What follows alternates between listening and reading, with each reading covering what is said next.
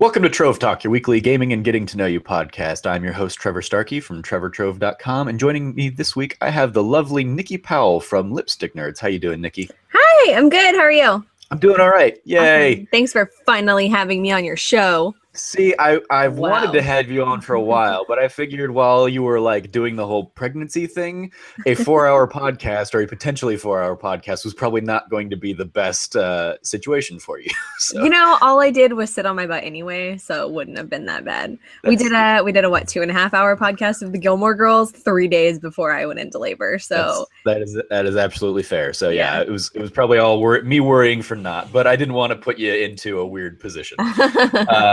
Well, thanks for finally having me. So. But yes, well, thank you for finally having the baby. Thanks, Quinn. Way to take your time. Right. So how you doing? How you been? Good. Adjusting to the mom life, which is really boring and really stressful and tiring at the same time. It's like there's really nothing to do, but there's so much to do. It's really frustrating. So, but what are the highlights?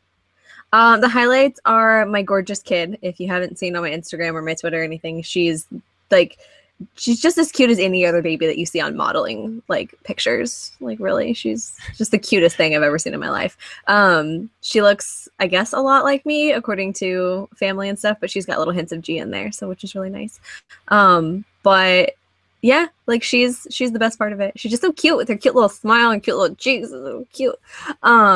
Cute little outfits that just cool people bought her. Yes, thank you. Uncle Trevor over here bought her plenty of cute outfits. She only wore the Chip onesie once, and I think she's like stretching it out now, but I'm using it as like a backup one, so I can't get rid of it that quick. But I'm waiting for her to get into the size of the Baby's First Alphabet one, which has, as you know, obviously, but for your listeners, has the PlayStation buttons as for the alphabet on there. It's pretty awesome. The PlayStation sacred symbols. Yes. Yay for Etsy for...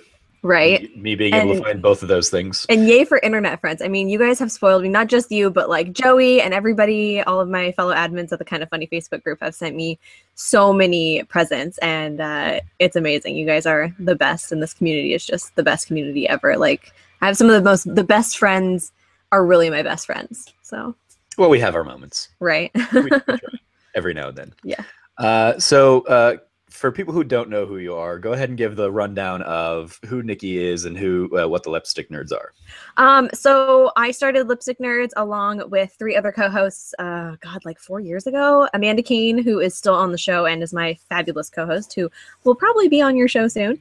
Along with Miranda Sanchez, who now works at IGN and does Yay Anime over there. And she writes and does a whole bunch of video stuff and everything too. She's fantastic. And then also Samantha Sofka, who writes for The Nerdist. So Lipstick Nerds go places if they sent their mind to it. I don't really have any interest in doing any of that, but they set their minds towards big goals, and that's what they got. Ready? Hey, G. We got 5 minutes. 5 minutes. All right, give me 1 second to get her all set up, and then we'll continue. You have a special guest on your podcast today, so. Yay, Quinn. Yay, Guillermo. Wow, she's so adorable. So we started Lipstick Nerds. First, we had been all brought together by Brant Ranch. Do you know Brant? I know him like through the internet, through like Alex. I know he's done some stuff. Okay. I think he's pretty great. Yeah. He started Minor League Geeks and had Amanda and Miranda and Samantha and I all on as rotating co-hosts, and I got the idea that I wanted an all-girls podcast because we usually didn't get all of us girls together that much at the same time. There were always a big group of boys that we were rolling through, and I just wanted something that we could do that was girl powery and whatever. So we started Lipstick Nerds because we always made a joke that all of us constantly wear makeup, and we love makeup, and we love video games, and we're lipsticky, nerdy girls. So we started that, and we get together and talk about random dumb stuff, and we're not that great at it. We just continue to ramble, but people seem to enjoy listening to us ramble and bitch about things. So as of right now, it's just Amanda and I, but we've been having some pretty fantastic co-hosts and guests and everything. Joey has been on a few times. I know she's come on your podcast a few weeks ago. Yep. I've had Fiona on. I've had Lauren on. We did an episode with all 4 of us together of the Gilmore Girls. We went over the revival, which was fun. Yep. So absolutely. Yeah. I've been on the show. You've been on the show. You wore lipstick. The only stipulation to being on the show is that you have to wear lipstick during. Yeah. And you did a great job at it. Thank you. Yeah. So I thought the color popped. It did. It popped very well. The only person whose color popped more than yours was Sean Allen, and his popped because it was all over his face. Well, that's fair. It started on his lips, and then somehow by the time we got to the end of it, it was everywhere where his beard wasn't. And yeah, he just looked like a victim of some bloody massacre. It was terrible. Nice. Yeah. Excellent. So now that I know that you guys had kind of lightened up the load while Quinn was on her way. Now that she's out, do you guys have a plan for Lipstick Nerds kind of moving forward? Are you going to try and make it a bit more of a regular thing, or is it just kind of we've tried to make it a regular thing when we didn't have like this big of an obligation and this big of like a hindrance to recording schedules. So we'll probably be very, very seldom recording, but we will still continue to do it. There's no plans to stop it anytime soon, but there's no plans to make it a every week thing, because we would shoot for at least twice a month. We're like, if we shoot for twice a month or at least every weekend, if we hit that twice a month goal, then we're good and I'm happy. And usually it would be like once a month. And yeah, but we've got other girls we can cycle in with Joey and them and return guests. And so if Amanda needs to record without me, she can record without me. And if I have a second to record without her, we can do that. But Lipstick Nerds will still be a thing, and we're still around. Just we're a little more lackadaisical with our recording. So yeah. Little less confined to a specific schedule. Yeah. Excellent. We don't like schedules. For those that don't know this show, we are as I said, a gaming and getting to know you podcast. So we'll kind of break through the show topic by topic. We've got a 4-topic setup. We're going to start off with Nikki's gaming history. We will then talk about her favorite game. Then we will dive into a getting to know you topic of her choosing that is kind of outside of the gaming sphere.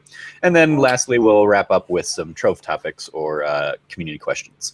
So without further ado, Nikki, go ahead and give me a little bit of a rundown on your gaming history.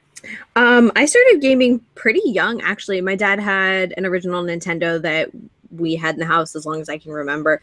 The first time that I remember like really playing games and stuff, I would sit on the edge of his bed, and they had the TV set up, and the cords and everything, nothing was wireless back then, and I would have to sit on the edge of the bed and hold my hands out to play the game because the TV was so far away.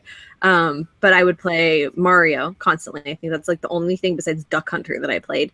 And one time he got me this Barbie video game for it, which was probably really stupid, but I vividly remember playing this Barbie game, which was pretty badass. So I've been around games for a long time. I had a kind of a chunk where I stopped playing in high school and everything because it wasn't the cool thing to do, but then I picked it up later. I had an original PlayStation. My mom bought my dad for his birthday one year, and that was pretty much the start of me actually loving gaming. I played, what was it, Rugrats? If they had a platinum for Rugrats, I'd have platinum that shit. Like, it was great. Nice. They had Harry Potter on it, which again I would have platinumed that. It was pretty great.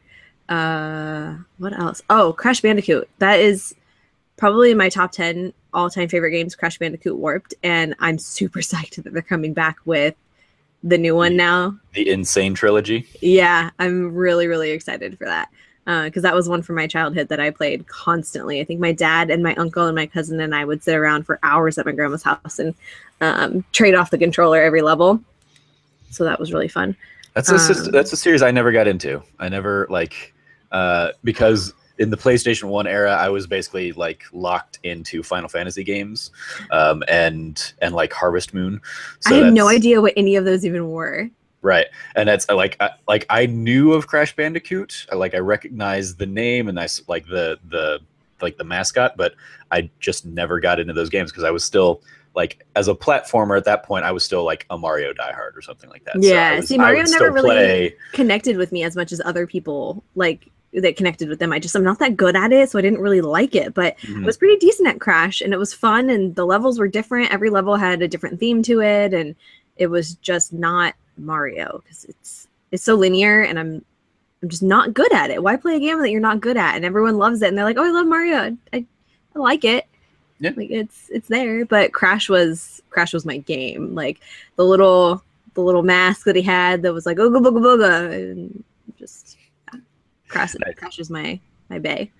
I love it. Excellent. So we kind of jumped there from the original Nintendo up to PlayStation. Did you play any Super Nintendo, or were you a handheld person? Did you have like a Game Boy and play Pokemon and all that my stuff? friends had like Super Nintendo and Nintendo 64, but we never had that jump to those consoles. We basically just had the original Nintendo and then jumped to the PlayStation 1. Okay. I had a Game Boy Advance Color in Arctic Ice. It was like that purple kind of see-through color. And I would play, I think I had a few Harry Potter games on it and a few other random little games. It was mostly the Harry Potter games though. So I did do handheld, but I wasn't that big into it. I used to live about 5 hours away from my grandparents. So every other weekend we would take a trip to go see them. And I needed something to do in the car. So that's a long weekly trip. Yeah. Week trip. So they bought me one of those and I played that for a long time, probably longer than it was actually relevant, really. I just didn't keep up on games or read magazines or do anything. I wasn't that invested in it, so I didn't know when new consoles were coming out. I completely missed the PlayStation 2 release. Like, I continued to play the same games that I had, and I didn't even know that new games came out. And if they did, I wasn't interested in them, obviously. Yeah. And my dad wasn't that big of a gamer, so he didn't pay attention, and it just wasn't something that we kept up to date on. But I still loved the games I had, and I played them. And then, like I said, high school came around and it just wasn't cool with my crowd of friends to play. And so I just stopped playing. And it just stopped there until I met G. And he has been a gamer his entire life. Like, he's someone that you might want to talk to about games because he's been playing forever and he's had every console, and we have every console, and we have all these games, and his backlog is pretty minimal compared to the ones that he's beaten. And I started dating him and he had a PlayStation 2 and he introduced me to God of War. And that was my turning point. Like, oh, I remember games and I love games. I should get back into this. That's what brought you back? Yeah. God of War. Yeah. So I played God of War and God of War 2. And then there was a few other games in there. And his cousin ended up buying a PlayStation 3 when it came out and had Assassin's Creed on it. So we borrowed the PlayStation 3 to test out Assassin's Creed. He was debating whether or not he wanted to buy one. And while that wasn't the greatest game, it was still a really good system. And so he spent the money on it and we had that. And I played Call of Duty with them. And ever since then, we've just been cycling through games together, whether it be like Nazi Zombies together or Resident Evil. Anything co-op we'll play together. But then I got into playing stuff by myself again, which was really nice because I didn't know that there were that many options out there to play. And he brought up all these games, and we have this list of games. I don't know if I've told you about it, but it's called the Shiny Things list. I've heard of it on other podcasts, I think. Yeah. So, I mean, if you've heard me on a podcast before, you probably heard me mention it. And it's a list of games that he's been in love with his entire life on other consoles, whether they're old ones or new ones. And he's put these games together, or this list together of games that he thinks that I need to play and that are some of his favorite games and life-changing games. And I'm not really wanting to play them because they're just games like Final Fantasy X. I was not interested in that at all. But he decided to bribe me with them, hence the shiny things part. So every time I beat a game, I get something that makes me happy, like a new pair of expensive jeans, or I think he bought me a stethoscope one time for school because that's pretty expensive. And Final Fantasy, when I beat that, he actually bought me a dress that looks similar to one of the characters in another Final Fantasy game. So I got introduced to more games because of that, and it's been pretty awesome. Nice. So was it Final Fantasy 5 or 10 that you beat to get a shiny thing? Yes, I have to beat the game. I cannot, no cheating, no, I mean, I technically kind of cheated in that one because I got to the very end and I wasn't leveled up enough to beat the main boss. But his old memory card, when he played the game, he maxed out every single slot that you could max out. And so he was like, well, you got to the end of the game and that's what I wanted. Like, literally all you have to do is beat this guy and that's it. So he switched his memory card out so I could beat it on his name and get the end of the story, because that was the point, was to play the game, get the experience, and get the story. And he knew that I wasn't going to go back and grind anymore, because I freaking hate grinding. That is not something that I'm a fan of. Like, that's the biggest reason I haven't beat Persona yet, is because you have to grind and just, But what did you end up thinking of Final Fantasy X then? I really like the story. The grind and the JRPG-ness of it is a little daunting. Yeah, it's just so long, and it's not the right controls for me. I don't enjoy it. Like, I'm really surprised that I liked Persona, probably just because I really like the characters enough to pay attention to it. Yeah. But JRPGs just aren't for me. So I like something with a little more. Like, I'm an Uncharted person. I'm The Last of Us. Even Telltale Walking Dead. Like, I like those kinds of stories and gameplay. I just don't enjoy JRPG gameplay, but I'll give it a chance if lots of people love it. Yeah. So, and the Shiny Things list has opened up my eyes to trying new types of games and not just shutting them down. Like a Zelda's on there. There's like 4 Zeldas. And so every time I'd beat a Zelda, like Ocarina of Time was on there. God, I started that game 4 times and just couldn't get through it. And finally it came out on, was it the 3DS? Yeah. Yeah. And so I played it and beat it on there finally. I just like newer things. Like the old consoles and the old games don't grab me. And so when they get, and when they get remastered and put on newer consoles, it's so much easier to get to them. But the Shiny Things list again has helped me play those games that I would not have played at all. Mm-hmm. What's your favorite game that has come from the Shiny Things list? Brick. I can't remember exactly which ones were on there, but I know that Dead Space was on there. The Dead Space trilogy was on there. It's a trilogy, right? Or there's, I know there's 2. I don't know. It's Dead Space is a black hole in my gaming backlog. They're so good, and the first 3 minutes of it scared the crap out of me. So of course I loved it. Yeah, but that one was on there. I can't remember if Portal was on there or not. I don't think so. That one was too short for him to put on there. There's been a few, like I loved Ocarina of Time after I finished it. But I think Dead Space was one of the best. It was so good, and I never would have played it ever. Mm-hmm. So we're on the so back to the kind of the PS2 to PS3 era. You guys get the PS3 after your cousin, or after G's cousin kind of demos it with Assassin's Creed. Mm-hmm. What are some of your PS3 standouts? You've touched on Uncharted. Oh yeah, loved Uncharted. I got into Call of Duty Modern Warfare, World at War. I never went before Call of Duty 4. I never played any of those before, but the ones that, like, I would sit for hours and hours. He used to work night shift, so I'd come home from my job at about 10 p.m. and he wouldn't come home till like 2 or 3 a.m. And from that time that I got home to when he got home, I would play Nazi Zombies all night. And like, I was that typical girl with my headset, and the boy's like, "Oh, you're a girl?" And I'm like, "Yes, I'm a girl. Like, get over it. Whatever. No big deal." And they're like, "We'll help you get through the level. It's okay, honey. Like, we'll get you through this." And just really annoying. Yay, condescension in gaming. Right. What else was on there? I can't remember. Unless like the list is in front of me, I just can't remember very much stuff that was on there. Last of Us was still on PS3, right? Yep. Yeah. Loved Last of Us. One of my all-time favorite games. We said Assassin's Creed, Uncharted, more God of War. I've played all of the God of Wars on like the PSP too and stuff. Okay, yeah, we can jump over to PSP real quick. What are did you, after the Game Boy Advance, and did you kind of keep up with handhelds? No, I had the Game Boy Advance, and then I still played it in the same games that I had until I was in high school. The only reason I know about the PSP is because G bought it, and we played it, and he bought the one with God of War, like the red PSP with the God of War face on it. And funny story, I actually took that with me to IGN one time when I went to see Nolan North. He was there, and I'd been wanting Colin to sign it. Well, he wanted Colin to sign it. And I knew there was this one door that all the IGN people came out of, or some of them came out of, but I'd seen him come out of it before on a previous trip, and I knew he was going to come out of that door. So I sat in front of it where you're supposed to sit anyway. I wasn't like stalking him. I was just like, I know he's going to come out of that door. I'm supposed to sit here. I'm going to keep my eye on the door. And he came out, and I was like, "Oh, Beyond!" And I like screamed at him. And I think I scared the shit out of him, but he was really nice, and he said hi to me, and he took a picture with me. And then I was like, "So my boyfriend has this PSP. Would you mind signing it for me?" And I pulled out a Sharpie and the PSP, and he goes, well, this is kind of irrelevant, isn't it? And I'm like, yes, so is your signature, but I still want that. Like, he was like, well, touche.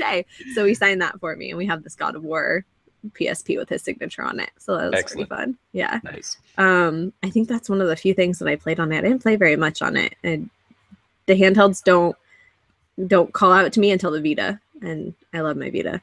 So, and we've kept up with every console since the PS4. We just continue to buy every single one. 2 of them with their PlayStation products. Did you going back then, did you ever get into Xbox? I was not an Xbox I know you're primarily a PlayStation person. I'm primarily a PlayStation person because I've never had the chance to play Xbox. Like, PlayStation was just what was introduced to me. Like, my mom happened to buy the PS1 instead of an Xbox. And so that's just what I grew up with. And that's what G had when we met. And that's what I continued to play. And he's even bought us Xboxes and the 360s and the Xbox One. And it just isn't, I don't enjoy the controller. I'm not in love with the exclusives. So it's like the PlayStation has better exclusive for me personally. Why go with another console, you know, even though we have it. But it's a pain in the ass to switch the TV over, and they're not worth it to me yet. That's fair. I've touched on it before. I had an original Xbox, but I was mostly still a PlayStation person.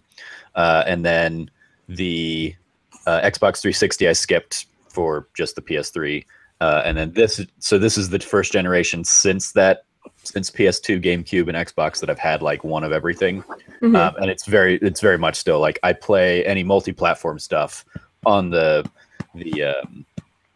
PS4, but I've gotten now into Halo a little bit and Gears of War, some of the big Xbox exclusives because of like the remastered system or the remastered collections and stuff. I've gotten to go back and play some of them that I would have missed otherwise. Like, the commercials always looked cool, and I mean, Halo always stood out.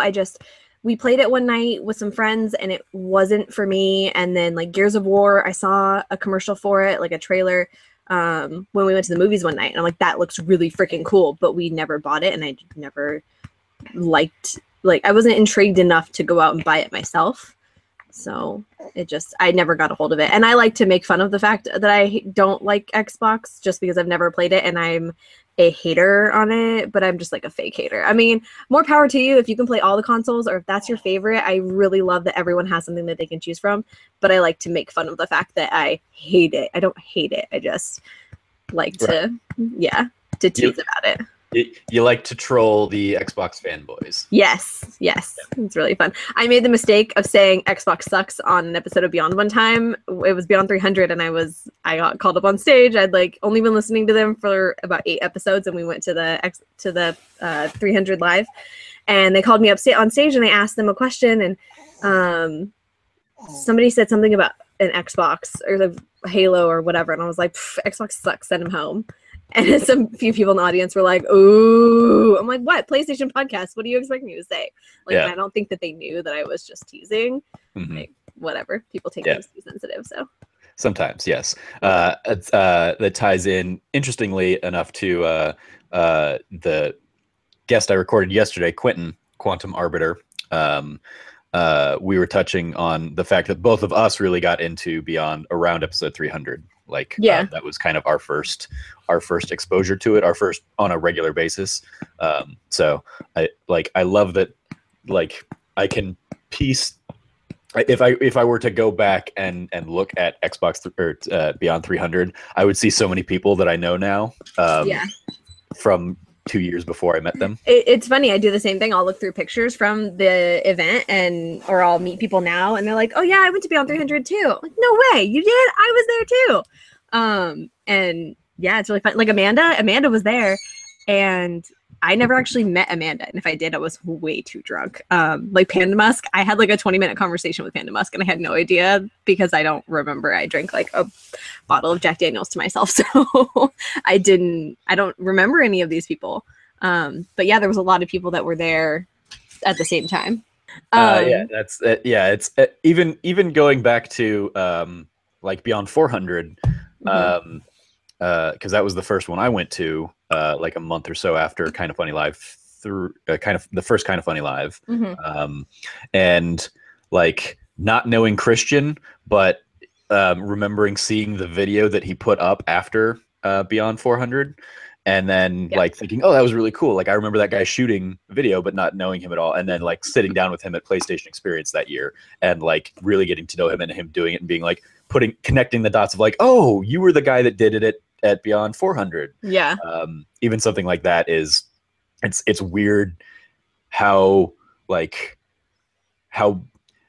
we can go back to those kinds of events and be like, oh, you were there and you were there and you were there, and we just didn't know each other yet. But yeah, now I mean, you and I met at Kind of Funny Live, and then we hung out again at the IGN house party with Beyond 400, and then Joey was at Kind of Funny Live, and I had no idea. Like, I saw her, and I'd seen some of her tweets, and we didn't actually connect until right after it happened, and we connected online. So it's kind of sad that like I saw her and didn't make that connection in person and reach out in person. I wish I would have, because who knows? I mean, we might have an extra month or two on our friendship, but it was still like really cool to go back and be like, oh yeah, she's in this video, or she was sitting 4 rows behind me, or whatever. Like I'll look at pictures and I'm like, but after an event and I'm like, I don't know that person. How did they get into that picture? Whatever. And then the next event, I'm like, oh yeah, you're that person. Like I remember you, and no wonder you were in that picture because you hung out with us the whole time.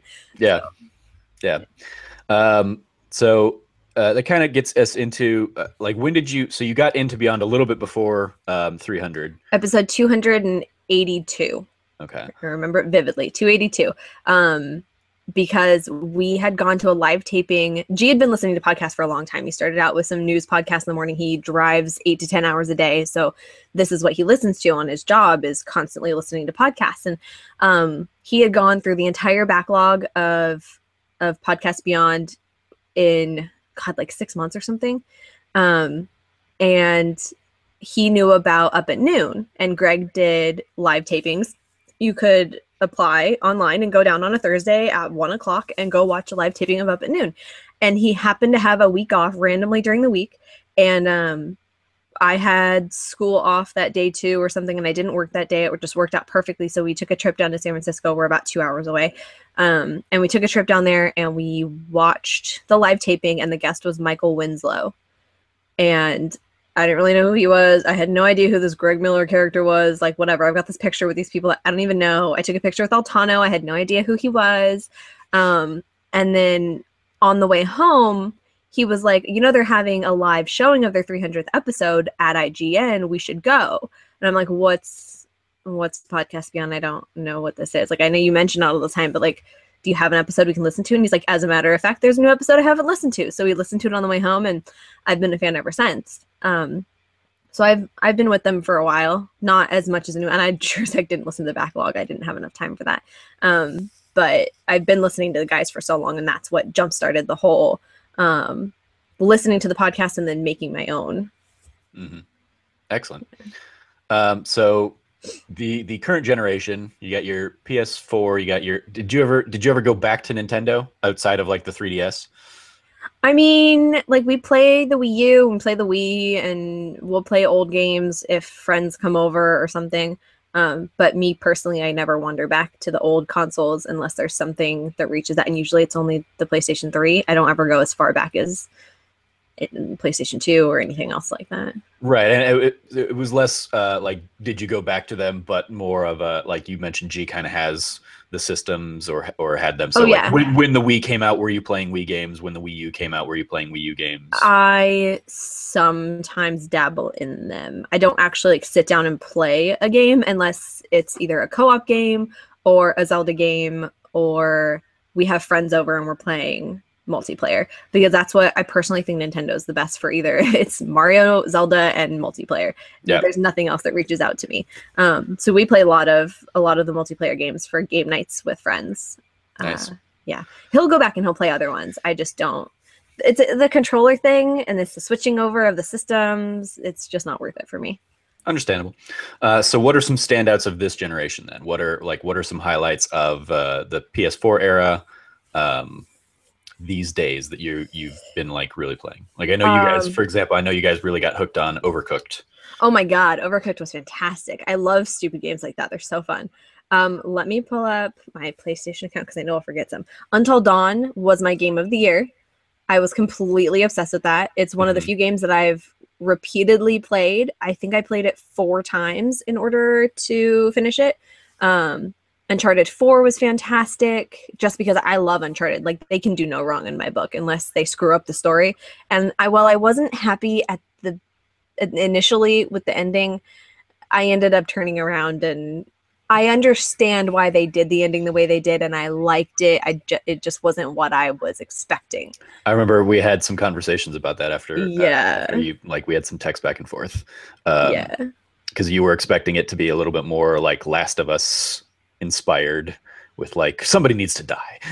Yeah, I just expected them to kill off like everybody or something, like some big giant thing to make me cry, tear my heart out, put it in a blender. Like, that's what I wanted from this game, was emotional roller coaster. They wanted your happy tears, not your sad tears. I know, and I appreciate that. I love that there was a happy ending, and it was fine. Outside of that, going because we kind of glossed over it. When did you get on Uncharted right away in PS3 era, or was that something that you kind of got introduced to eventually? I think we did. I think by the time he bought his PS3, like Uncharted, or was Uncharted the end of it? I can't remember. We had it. I know that we had it, and I played it, and I loved it. So whenever we got a hold of it, and it was during the PS3 era, it was fantastic. And so, of course, when the second one came out, he loved it as much as I did, and he bought that. I usually don't buy games. I only play what he plays or buys, because I'm not that invested to actually just buy a game. I think I'll usually only buy games for him, although I think I bought Until Dawn, and I said I bought it for him, but really I bought it for myself because I really wanted to play it. Let's see, where's my trophies? Spooky horror games. Ugh. Oh, God, it was so good. That Generation 2, I also loved Journey, and I loved Limbo. The Last Swan was really good. The unfinished one, you mean? Yeah, Unfinished Swan. Yeah, those were all really good. Little Big Planet was a big one for me too. I loved that. I've got some Sackboy plush dolls. I actually have like a plastic Sackboy that holds the Vita, which is cool. Nice. Did you start to say Borderlands? Yes, Borderlands we got into, and we actually played that like a LAN party. We had 2 other friends that wanted to play it, and so we brought them over, and we'd have 4 TVs in our house with 4 PlayStations, and we would sit for hours and play that. Nice.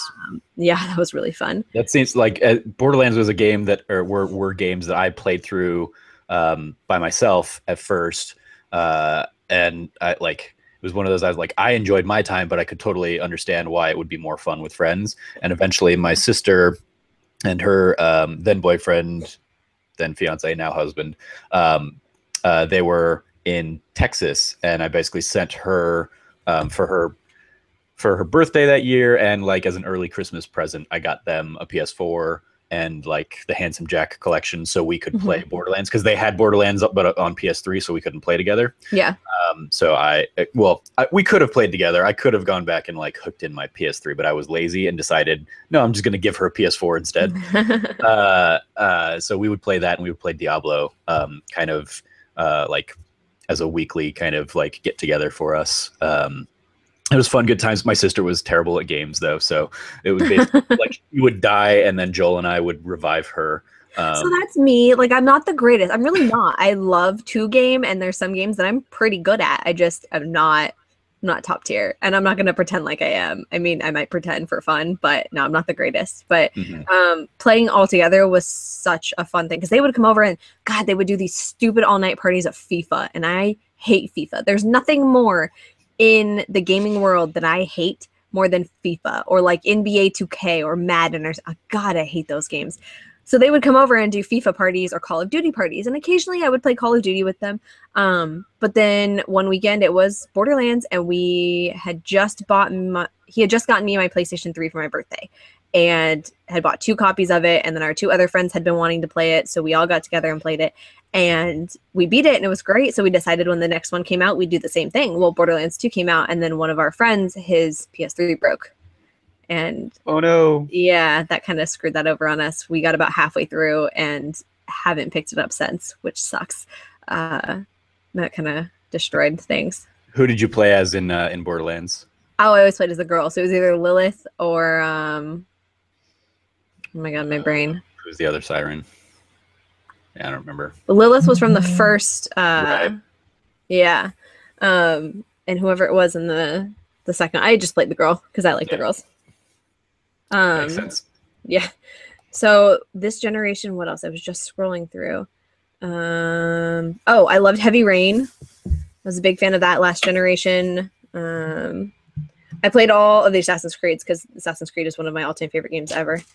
Interesting. Let's see, LA Noire, Hi Resident again. Evil. Trevor says hi. That's right. Let's see. So tell me about the Assassin's Creed games. What is it you love about them?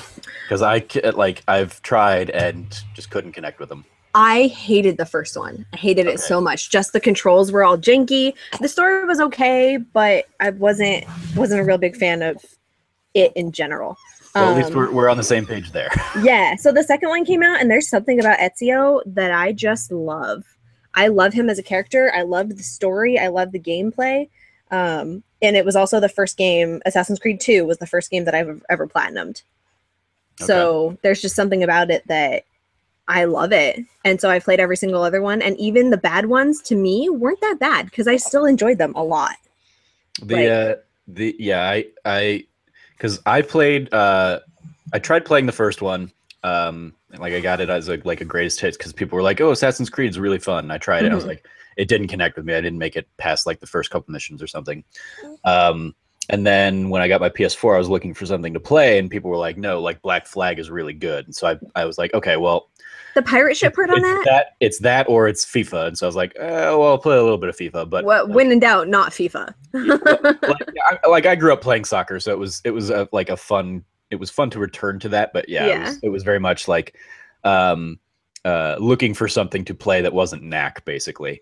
And so I went with Black Flag, and I was like, oh, this is really fun. Like I really enjoyed that game. I still didn't like the Assassin's Creedness of it, like all of the janky mechanics and the controls and everything, but like all of the pirate ship stuff was really fun. So I was like, oh, like let me give this series another shot. So I went back, I fought through the first game, still hating it.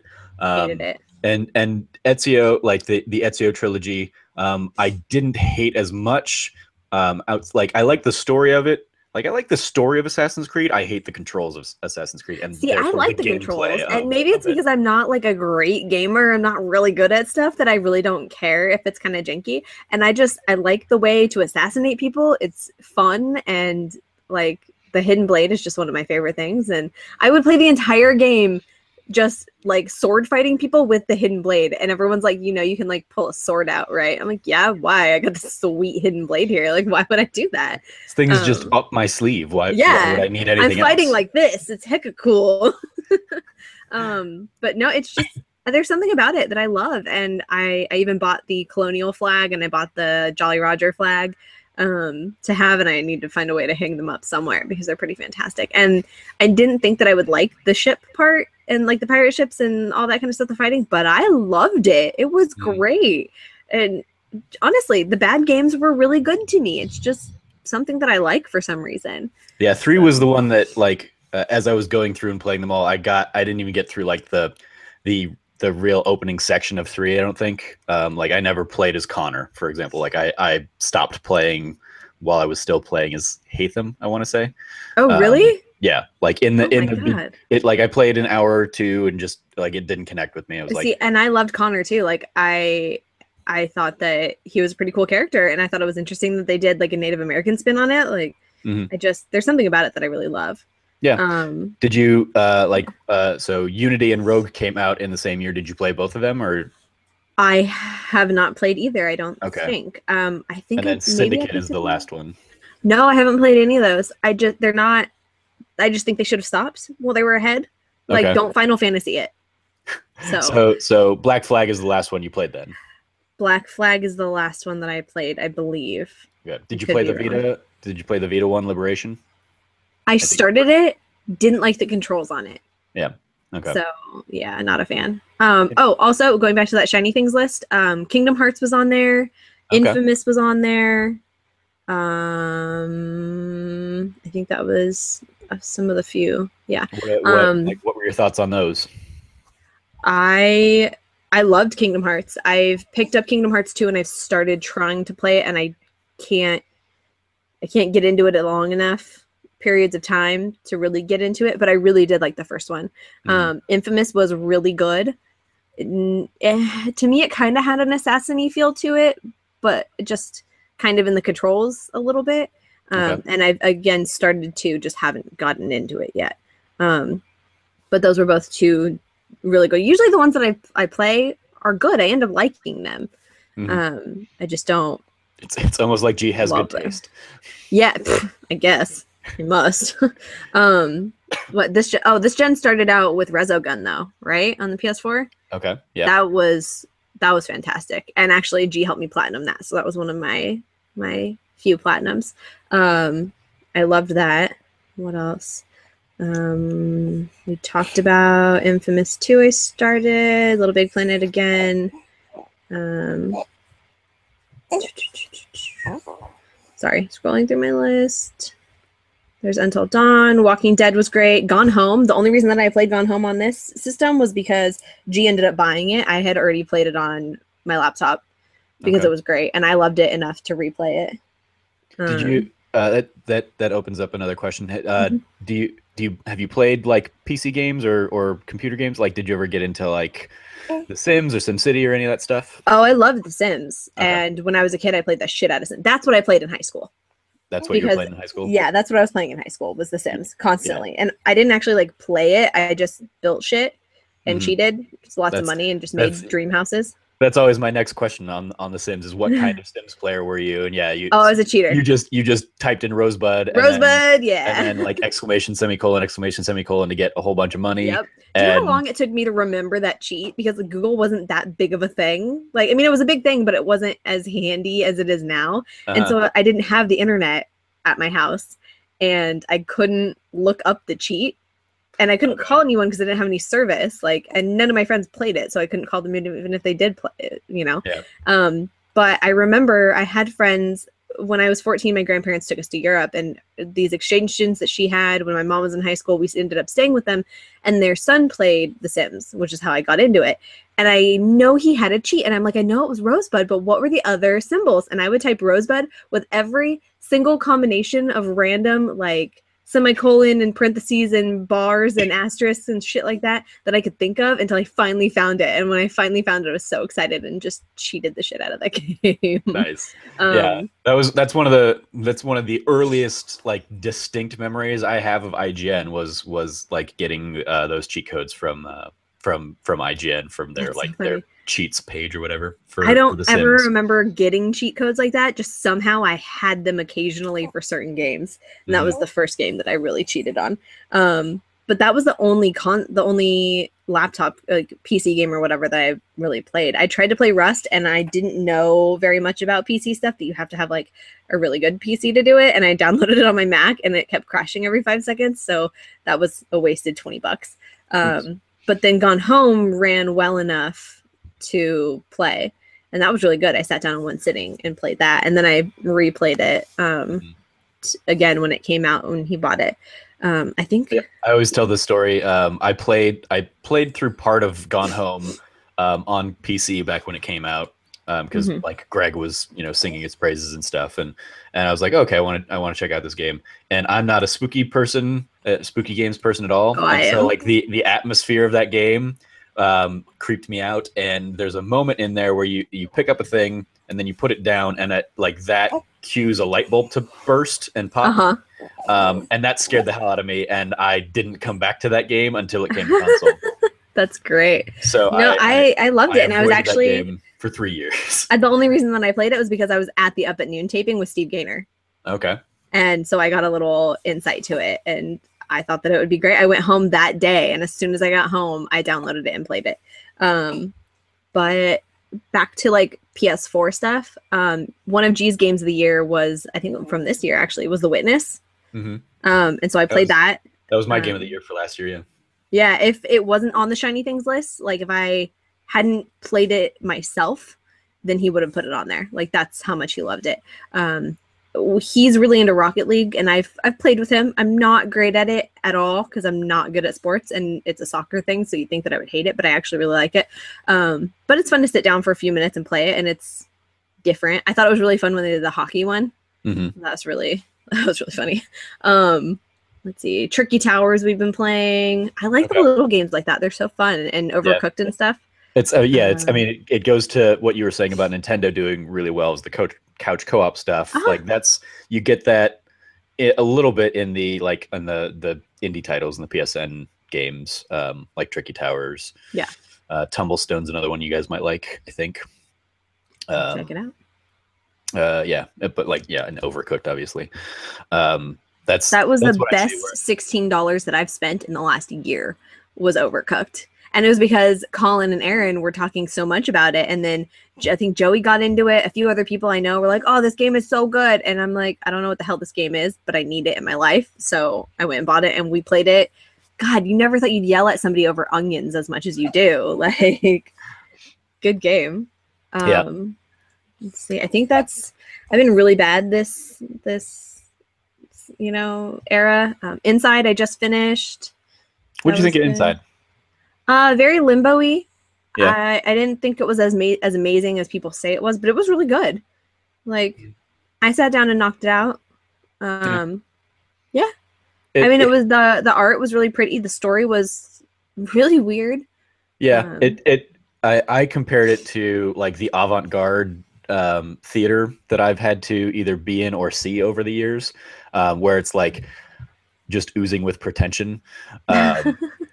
And it's like really good if you're in it and you know like what every decision is like means and is about and like why everything's happening. But as an audience member who wasn't there for like the 6 weeks of rehearsal or something like that, or the 4 or 5 years of making the game, it's like, okay, like I get that this has a point, but like you just kind of it rubbed me the wrong way in that regard. Like the gameplay is great. It's a solid, straightforward experience. But yeah, it was like the bigger picture story that a lot of people were like, "Oh my god, this is the most amazing thing," and I've got all these theories. I was like, I don't care. Like, I mean, it was interesting. Enough reason to care about theorizing all that stuff. Yeah, no, it was okay. Like that was a good story. Like that's fine, but it wasn't this like thing that I was amazed by. The puzzles were really fun, and the gameplay was simple yet nice and whatever. Wasn't game of the year for me though. I assume Uncharted was. Yeah, Uncharted was game of the year for me. Yeah, just because Uncharted.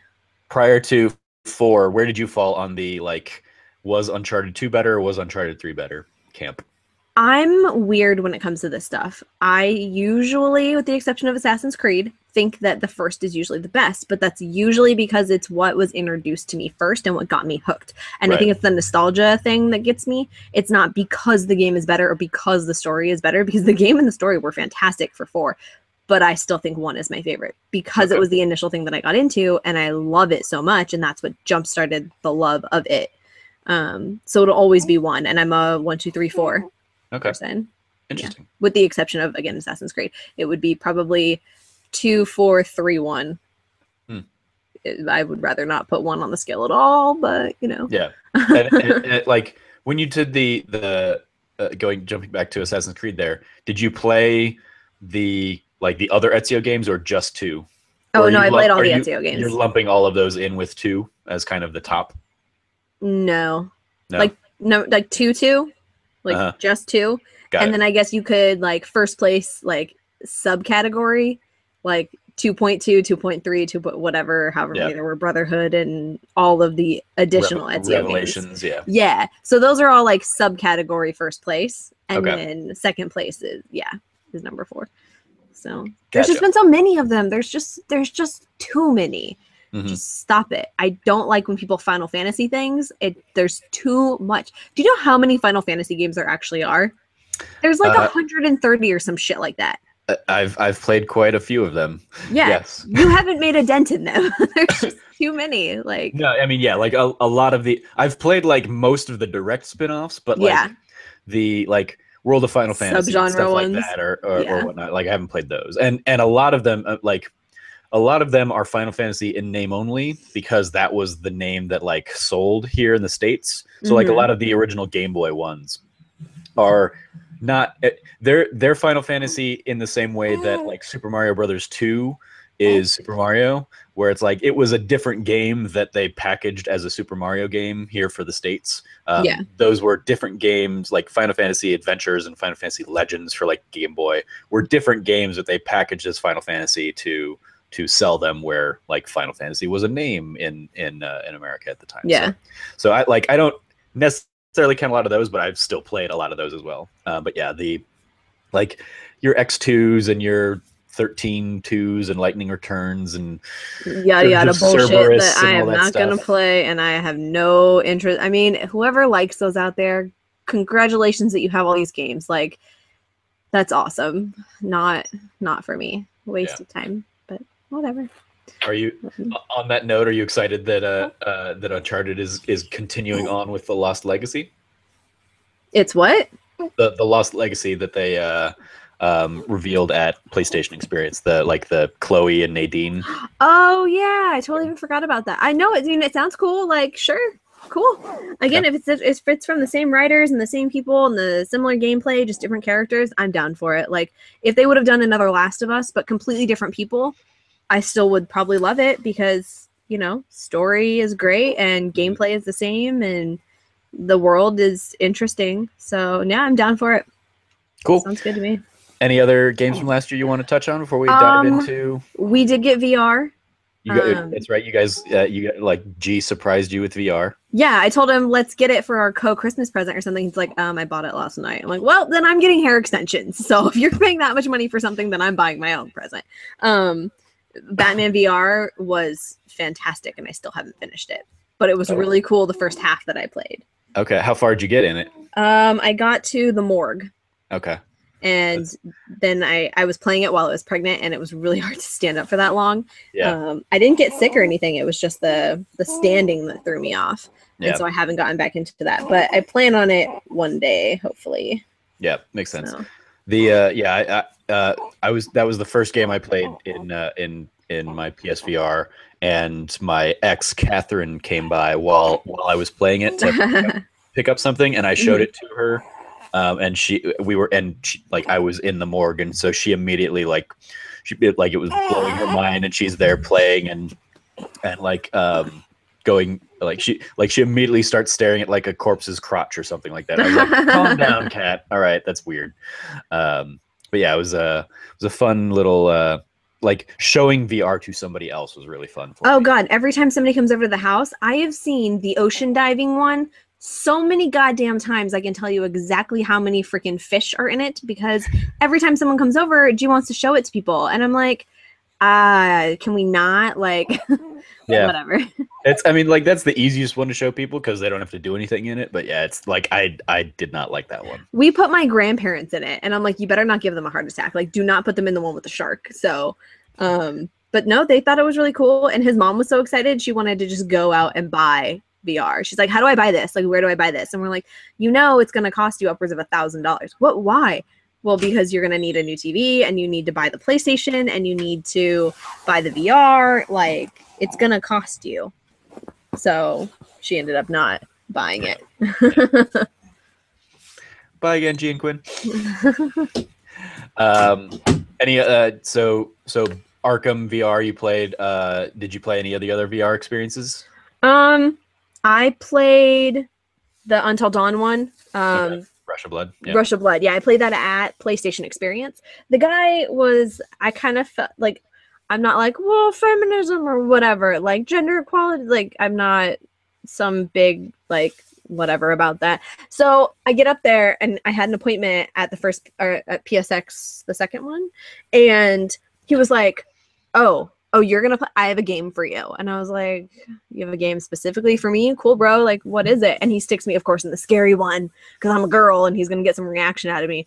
And joke's on him because I was expecting to be scared. So I didn't give him the reaction he wanted, and he wasn't very happy about it. And he was like, well, you didn't react how I expected you to react. I'm like, you think a girl is going to, just because I'm a girl, I'm going to freak out? Like, our friend is 3 years younger than me, this guy, and he screamed at it. So I'm like, maybe you should have had the boy do it, but made me laugh. So that was really fun. I haven't really gotten to play very much else because we've been too busy showing it to other people. Yeah.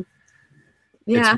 VR is one I want to get back to, but like my just my like apartment arrangement setup means I have to basically like rearrange furniture if I want to play VR, and it just ends up becoming so much of a hassle that I'm like, well, I'll do it some other time. Yeah, we just have to move a coffee table, but still it's a hassle to get it set up, and I'm too lazy. I'm too lazy to switch it over to the PlayStation to play something like Walking Dead. Then, like I'm not going to switch it over to VR. So. Yeah. Excellent. Any like last words on your gaming history, or do we want to move on to your favorite game? No, I went from a nerd to non-nerd to a nerd, and yeah, I'm back. We can move on to my favorite game. Then you threw some lipstick in there. Yeah. Excellent. All right then. Topic 2, your favorite game, Portal. So it was really hard. I mean, I'm gonna say like Portal is a favorite game of mine, and that's fair. Like that's what a lot of this like. The one I recorded yesterday with Quentin, he came into the episode with like, these are my 3 favorite games. I was like, you get one. Pick one. Get one. We can touch on all the others in your gaming history section. Yeah. We're gonna focus on one for a topic. Yeah, like you can tell from my gaming history that Assassin's Creed is one of my favorites. And there's a few in there that are pretty prevalent that are some of my favorites. I think that Portal was one of my favorites because of how freaking funny it was. It was so funny. It was so innovative, and I just like, who doesn't like GLaDOS? Yeah. Like, and it was just this great game, and I'm pretty sure it was on my Shiny Things list. And if it wasn't, it was just a game that G convinced me that it's only going to take like 2 or 3 hours. It's really short. It's really funny. Like, you have to play it, and it was great. And then, of course, led me to play Portal 2, and then that had the co-op, and so G and I played co-op, and God, it's just a good game. Like, it's so simple and yet really difficult. Mm-hmm. So, yeah, and it's got puzzles. Yeah, it does a really good job of kind of introducing you to the mechanics in a simple, straightforward way, and then saying, okay, like, here's the next version of that. You got to figure it out on your own. You have all the tools that you need. You have directions. You have signs that tell you what to do. So you do it, and then it's got this really awesome story behind it. And you've got a robot taunting you about it all. Yeah, making fun of you and calling you fat and, telling you you're an idiot. It's a great game. Like, I don't understand how you cannot like Portal. And yeah. I mean, people don't know about it though, because it was on the orange box and nobody really, it looked stupid. Like, yeah, like it's one that I certainly heard about and ended up playing on PC because I didn't have the orange box. It was not like one of the, like, and I had heard of like Half-Life as well, and it was I got into all of them at the same time. Kind of like, oh, I keep hearing about these great games. I want to jump in. And I think it was like Portal 2 was about to come out, so I was like, all right, I'm gonna go and see what this first Portal was like before I buy Portal 2 on like the PS3.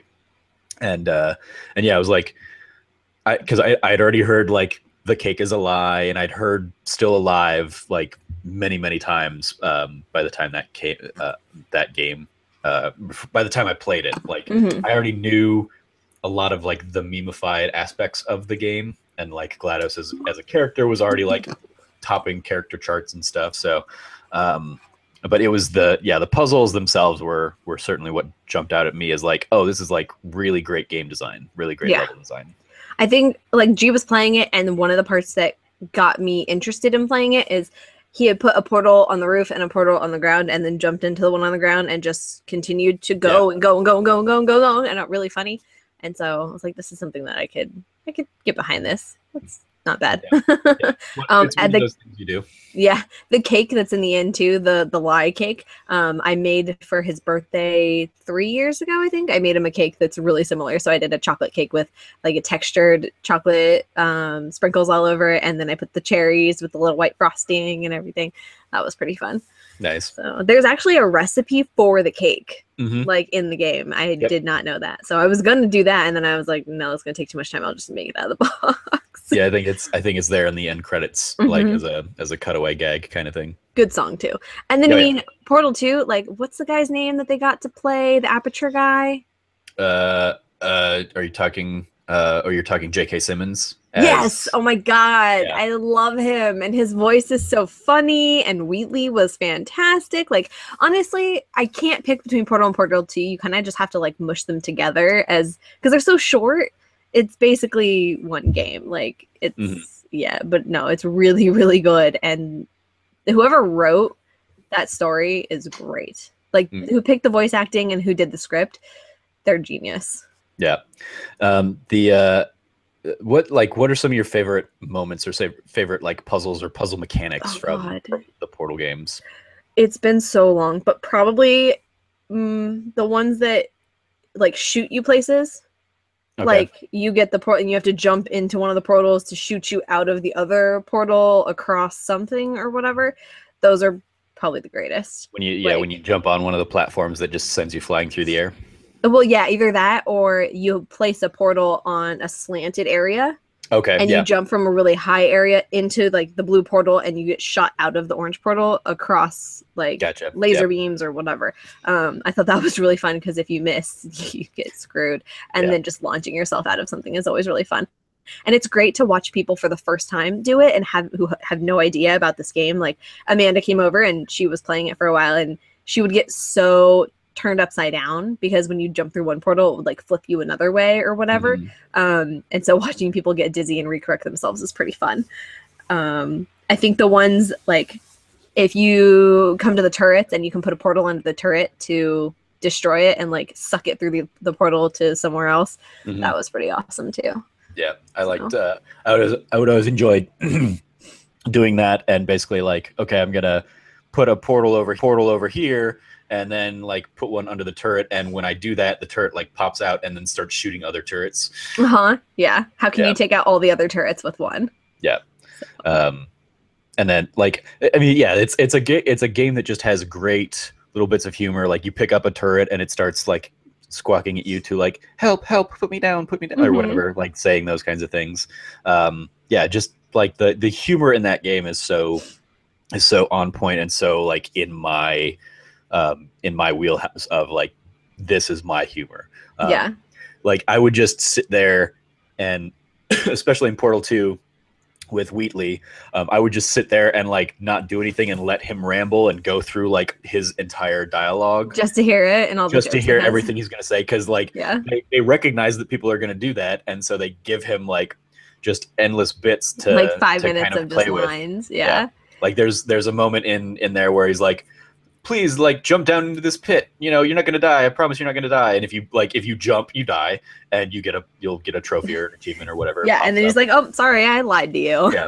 But if you just let him go and talk instead of like solving the puzzle and going to where you're supposed to go portal wise, he'll just talk about, he will just ramble for like 2 or 3 minutes and it's just like fun to hear all of the weird stuff that they throw into that game.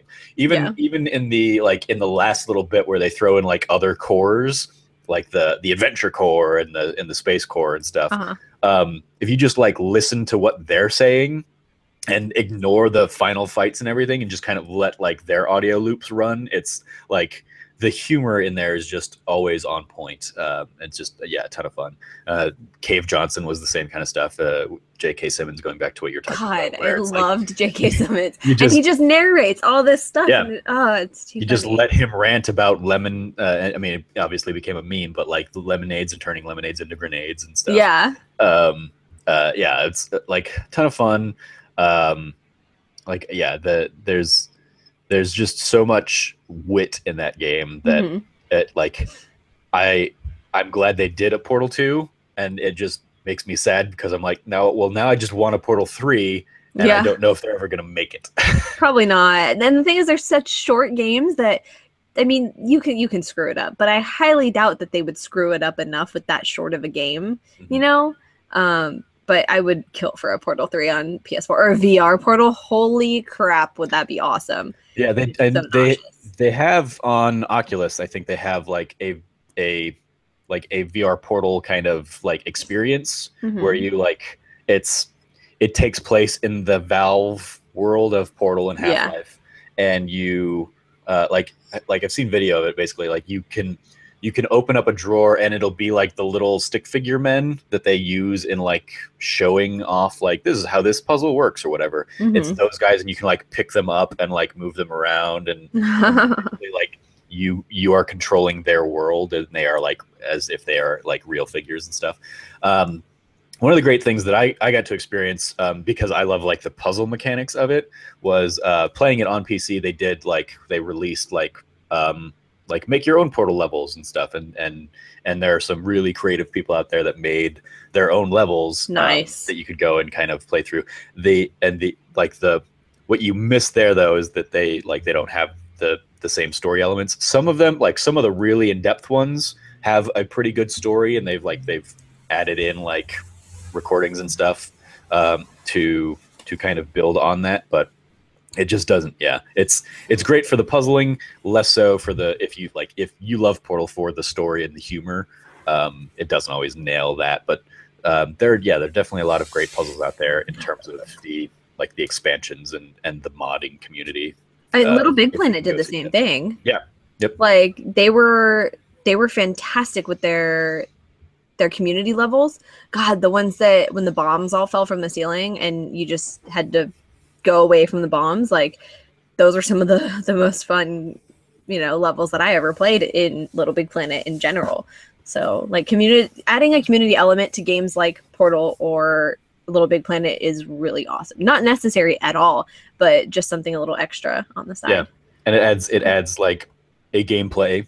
It adds replayability to those games and new content to those games without really taxing like the developers themselves. Yeah, it's like, oh, if there are people who are like diehard enough fans to make their own Portal levels, cool, and you can go in and like rate them and say like this was a good puzzle. And then you can find future developers for your company. Yeah. Like if somebody made something so good and you love it and it's out of your mechanics, like, hey, dude, you want a job on the next one that we make? Because you're pretty innovative and you had some cool ideas. Like, incorporate that into the next one for us or whatever.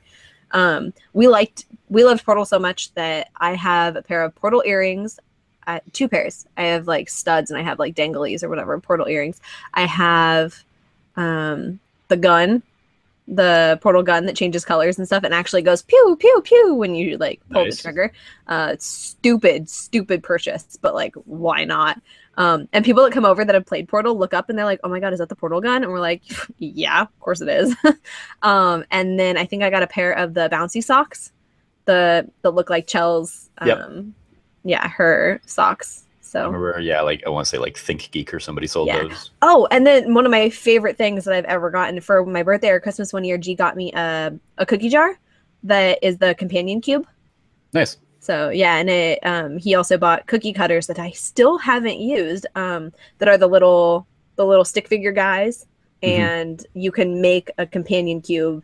It has a bunch of different like puzzle pieces basically, and if you cut out all the pieces, and then you can frost them all together to make sugar cookies. So I still need to make those. But the cookie jar is one of my favorite things, and it's in my kitchen right now. Everyone looks at it that doesn't know Portal, and they're like, oh, that's cute. It's got like a little heart on it. It's a little box. And I'm like, yeah, whatever. And then people that do know what it is, of course, all my nerd friends, like, I love like Think Geek stuff because pretty sure it's all from Think Geek. And God, they've got some good stuff that when fellow nerds come over and they see it, they love it. And it's great conversation pieces. Yeah, I got a water bottle that was basically just an Aperture Science water bottle. So it was a very subtle thing. I've been wanting the coffee mug.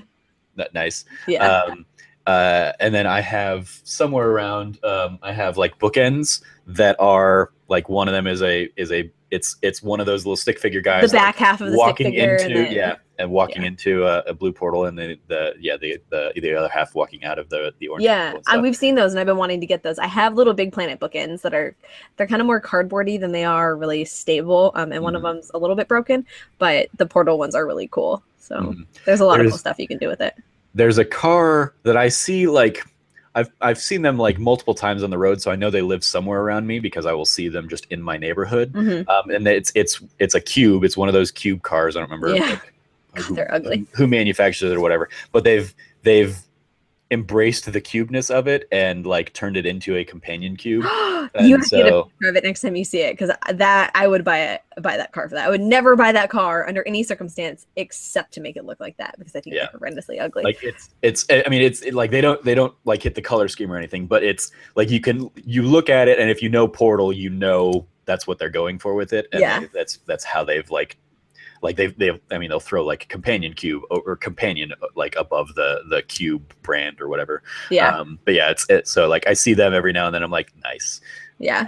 I had an idea for our wedding cake that I wanted to do, and I wanted to like take the cake and then cut it in half and flip the bottom half over and put it on like a blue circle, like with frosting or something like that, and then have the top coming out of the orange side and put it on separate ends of the table. Because no one, again, would get that except for like you and Joey and whoever other nerds that are our friends that come to the wedding or whatever. But I'm not getting it professionally made. My mom's making it, so we're not going to do that. But I thought it would be a really fun idea. And then last year we moved into. So instead of doing it like top and bottom, just split it like diagonally or down the middle or something, and do it like with the portals standing up. Right. That's a smart idea. I'm gonna try that. G wanted to for Christmas last year. We moved into our first house, and so we can put holes in things if we want.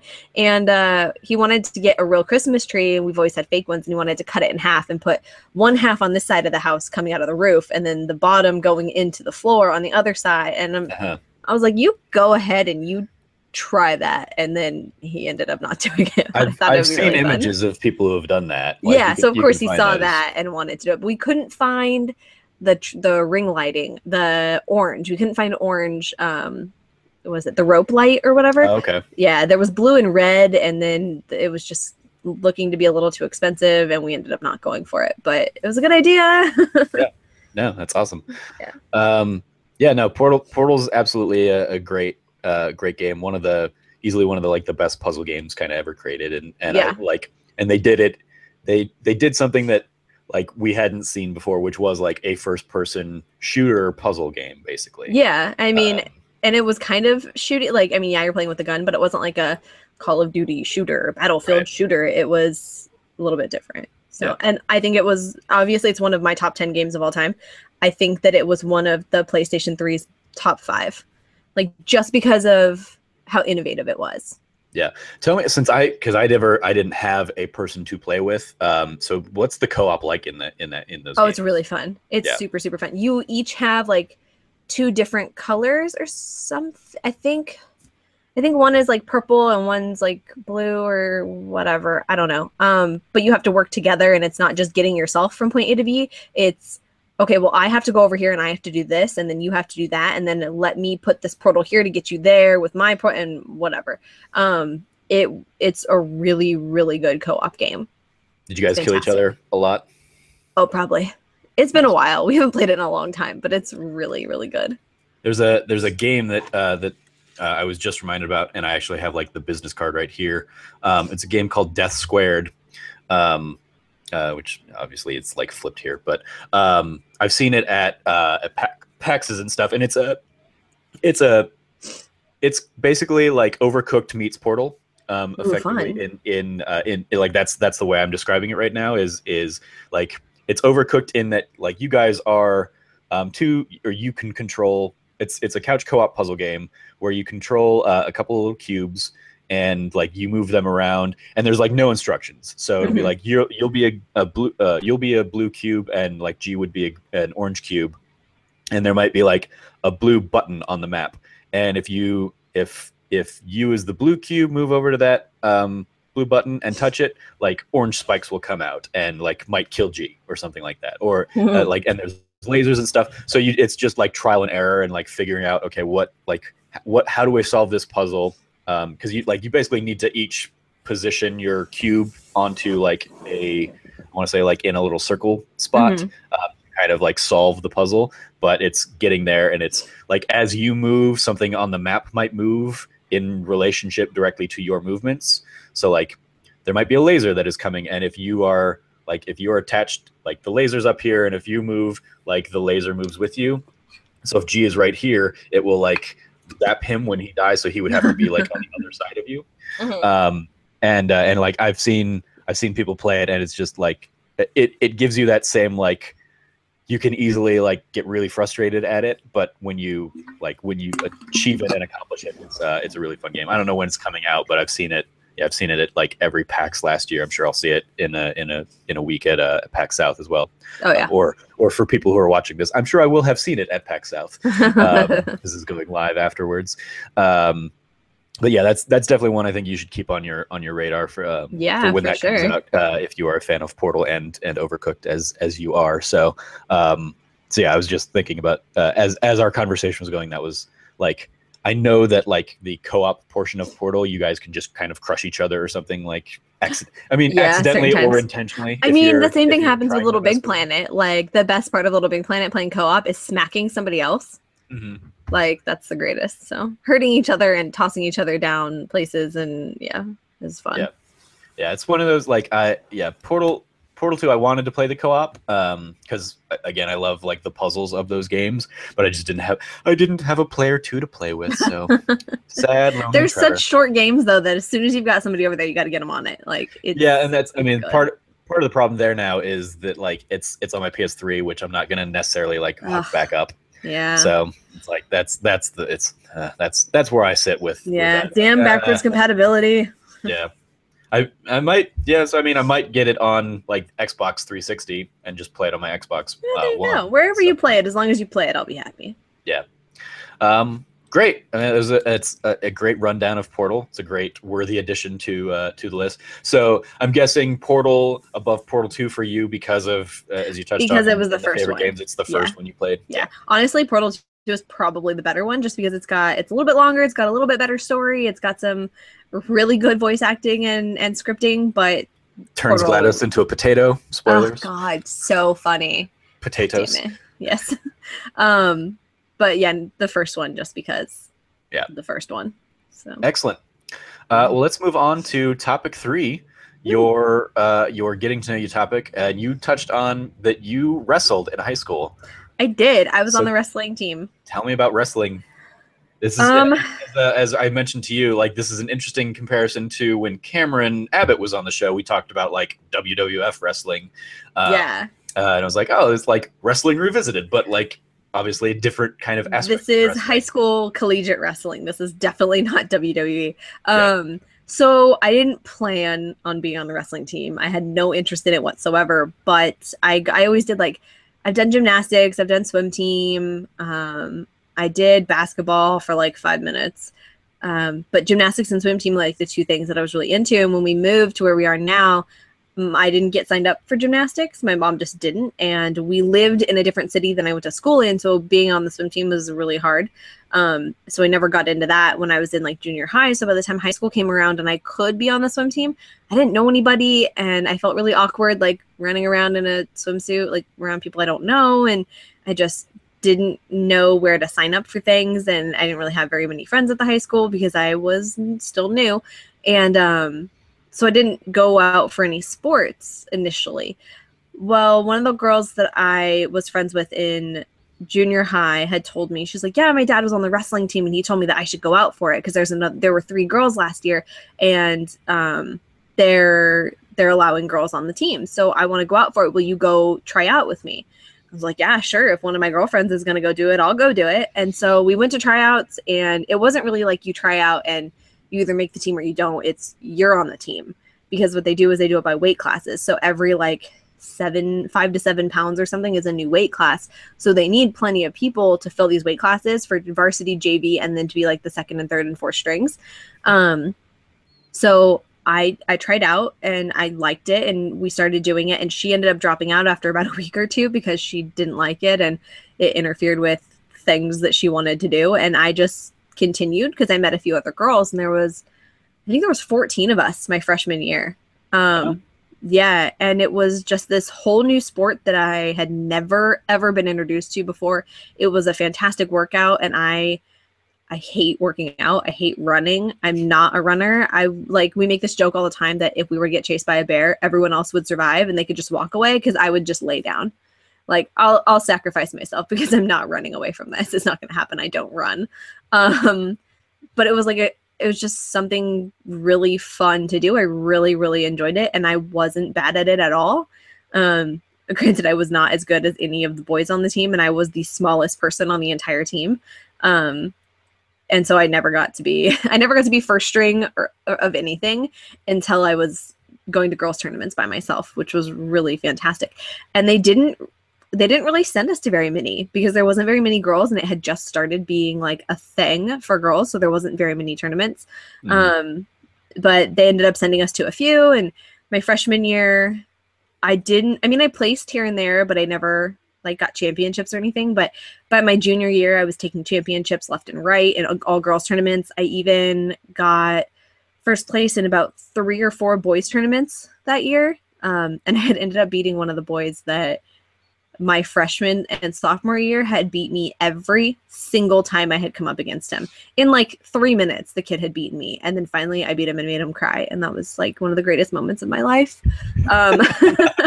It was fantastic. He cried and I cried of happiness. Like I was so psyched that I beat him. It was fantastic. And it was a great part of my high school career. And I don't think that I would be as confident with myself if I didn't do it.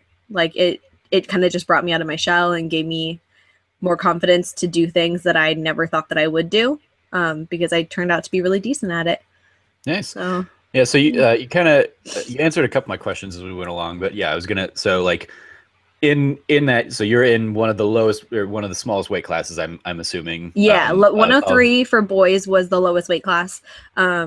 98 for girls. These are pounds, of course. 98 pounds for girls was the lowest. So I was in the second lowest for girls because the 103 was still a weight class for the girls. Mm-hmm. So in that, like your in that weight class, you're going up against other guys in that weight class at tournaments and stuff. Yeah, mostly boys because they didn't really have any girls. And if I did go up against girls, occasionally at certain tournaments, they would have girls only brackets, but it was done round robin style. Like you had to wrestle everyone. Mm-hmm. And I would be wrestling girls anywhere from my weight class to like 135 pounds, which wasn't really fair at all.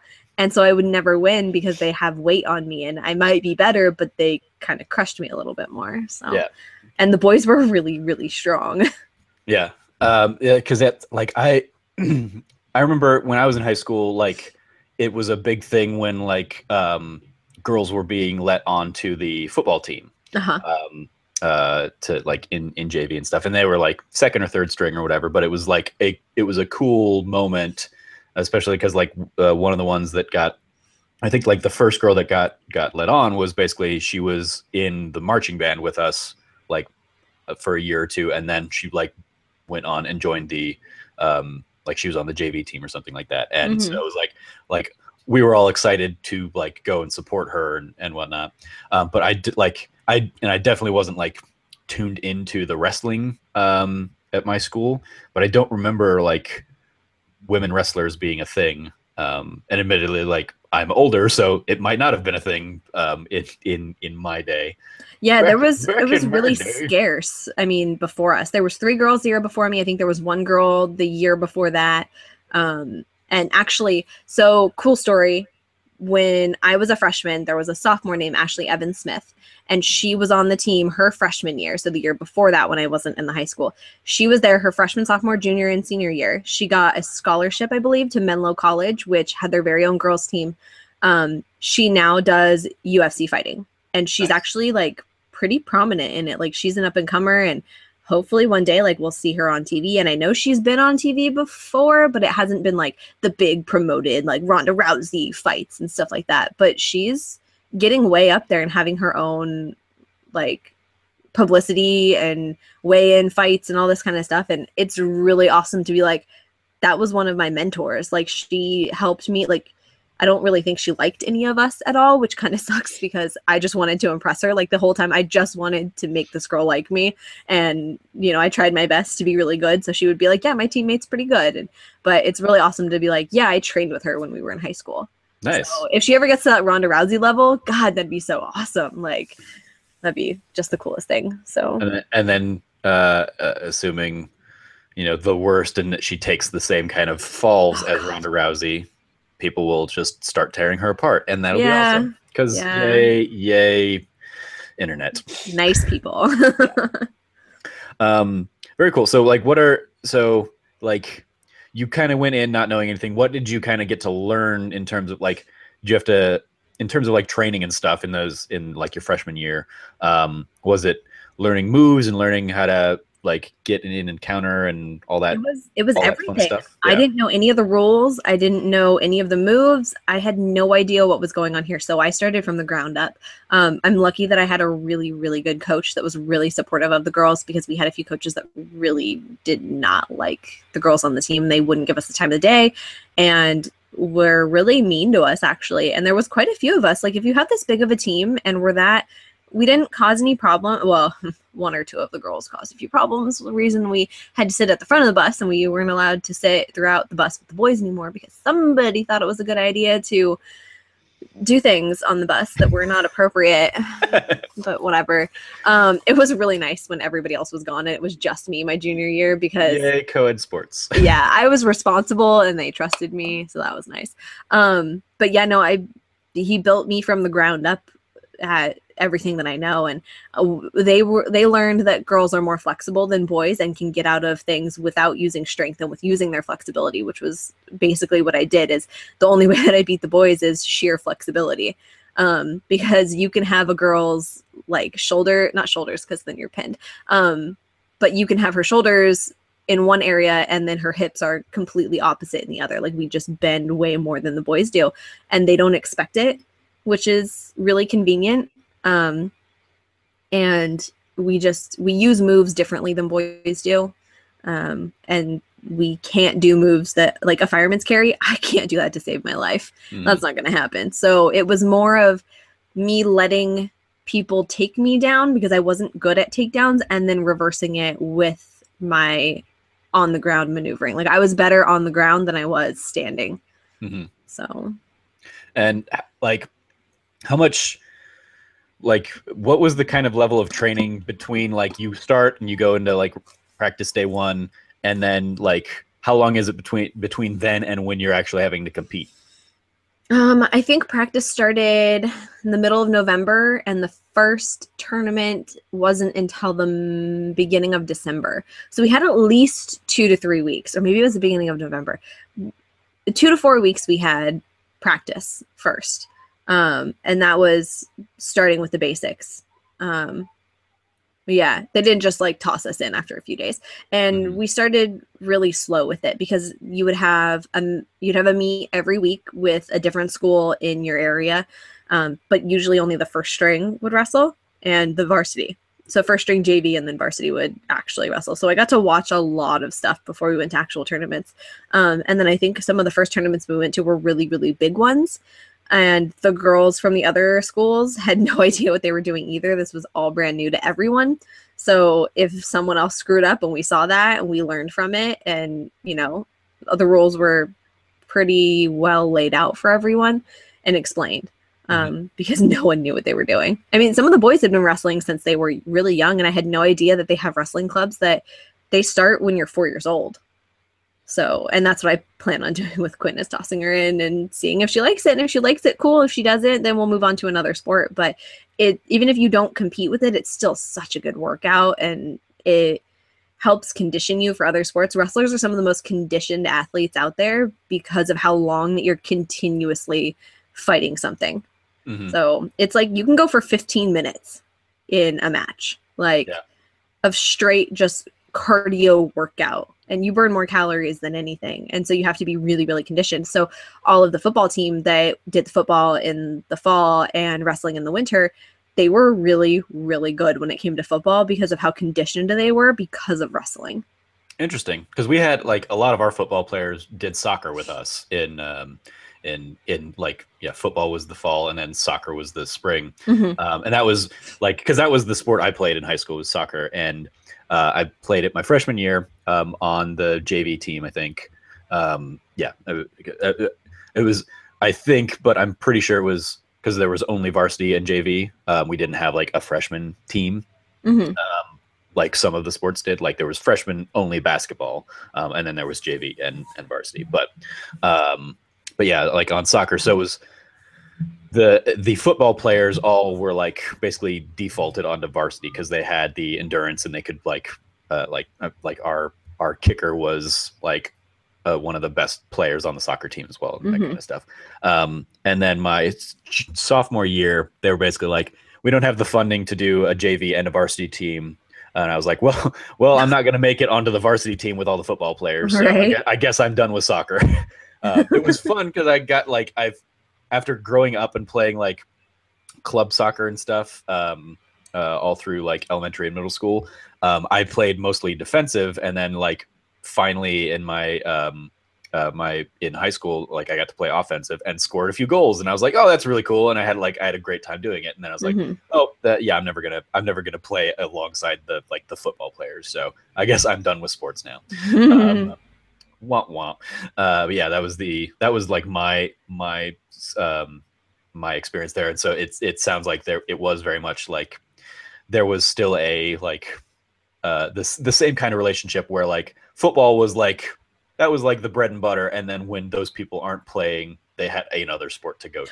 Oh, some of the people that were on the football team, their bread and butter was the wrestling team. Like they did football because they loved it and their family loved it and they really wanted to do it, but they loved wrestling, and their life was wrestling. Like they would give up the last few games of the season to start practice with.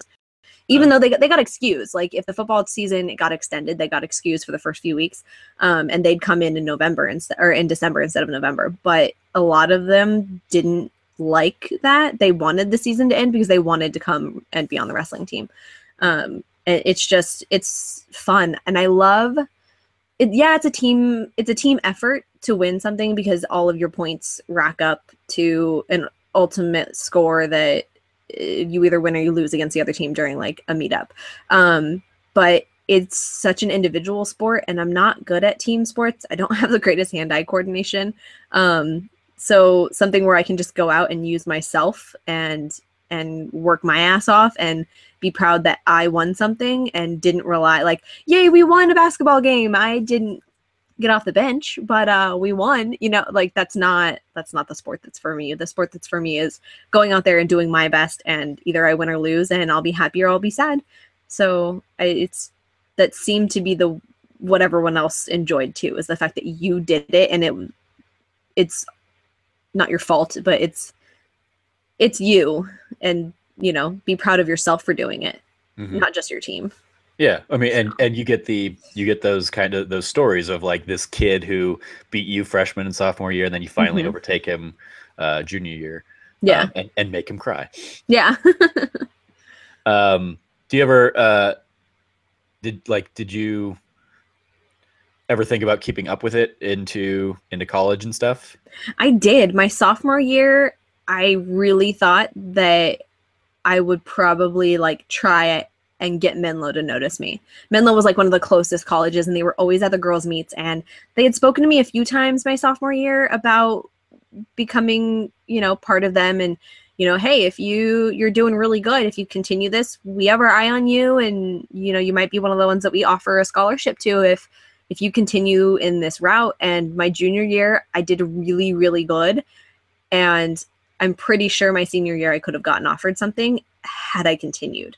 But then I got a job and I met G, and I'm like, I don't really care to continue wrestling. Like my dream isn't to go to the Olympics, as cool as that would be. Like, and I don't know what I want to go to college for. Like, why would I go to this 4-year college not knowing what I want to do, with the promise of giving them all I can with wrestling? And it sounds great. It just wasn't something that a junior in high school I was looking forward to. And I sure as heck didn't have the money to go to some 4-year college.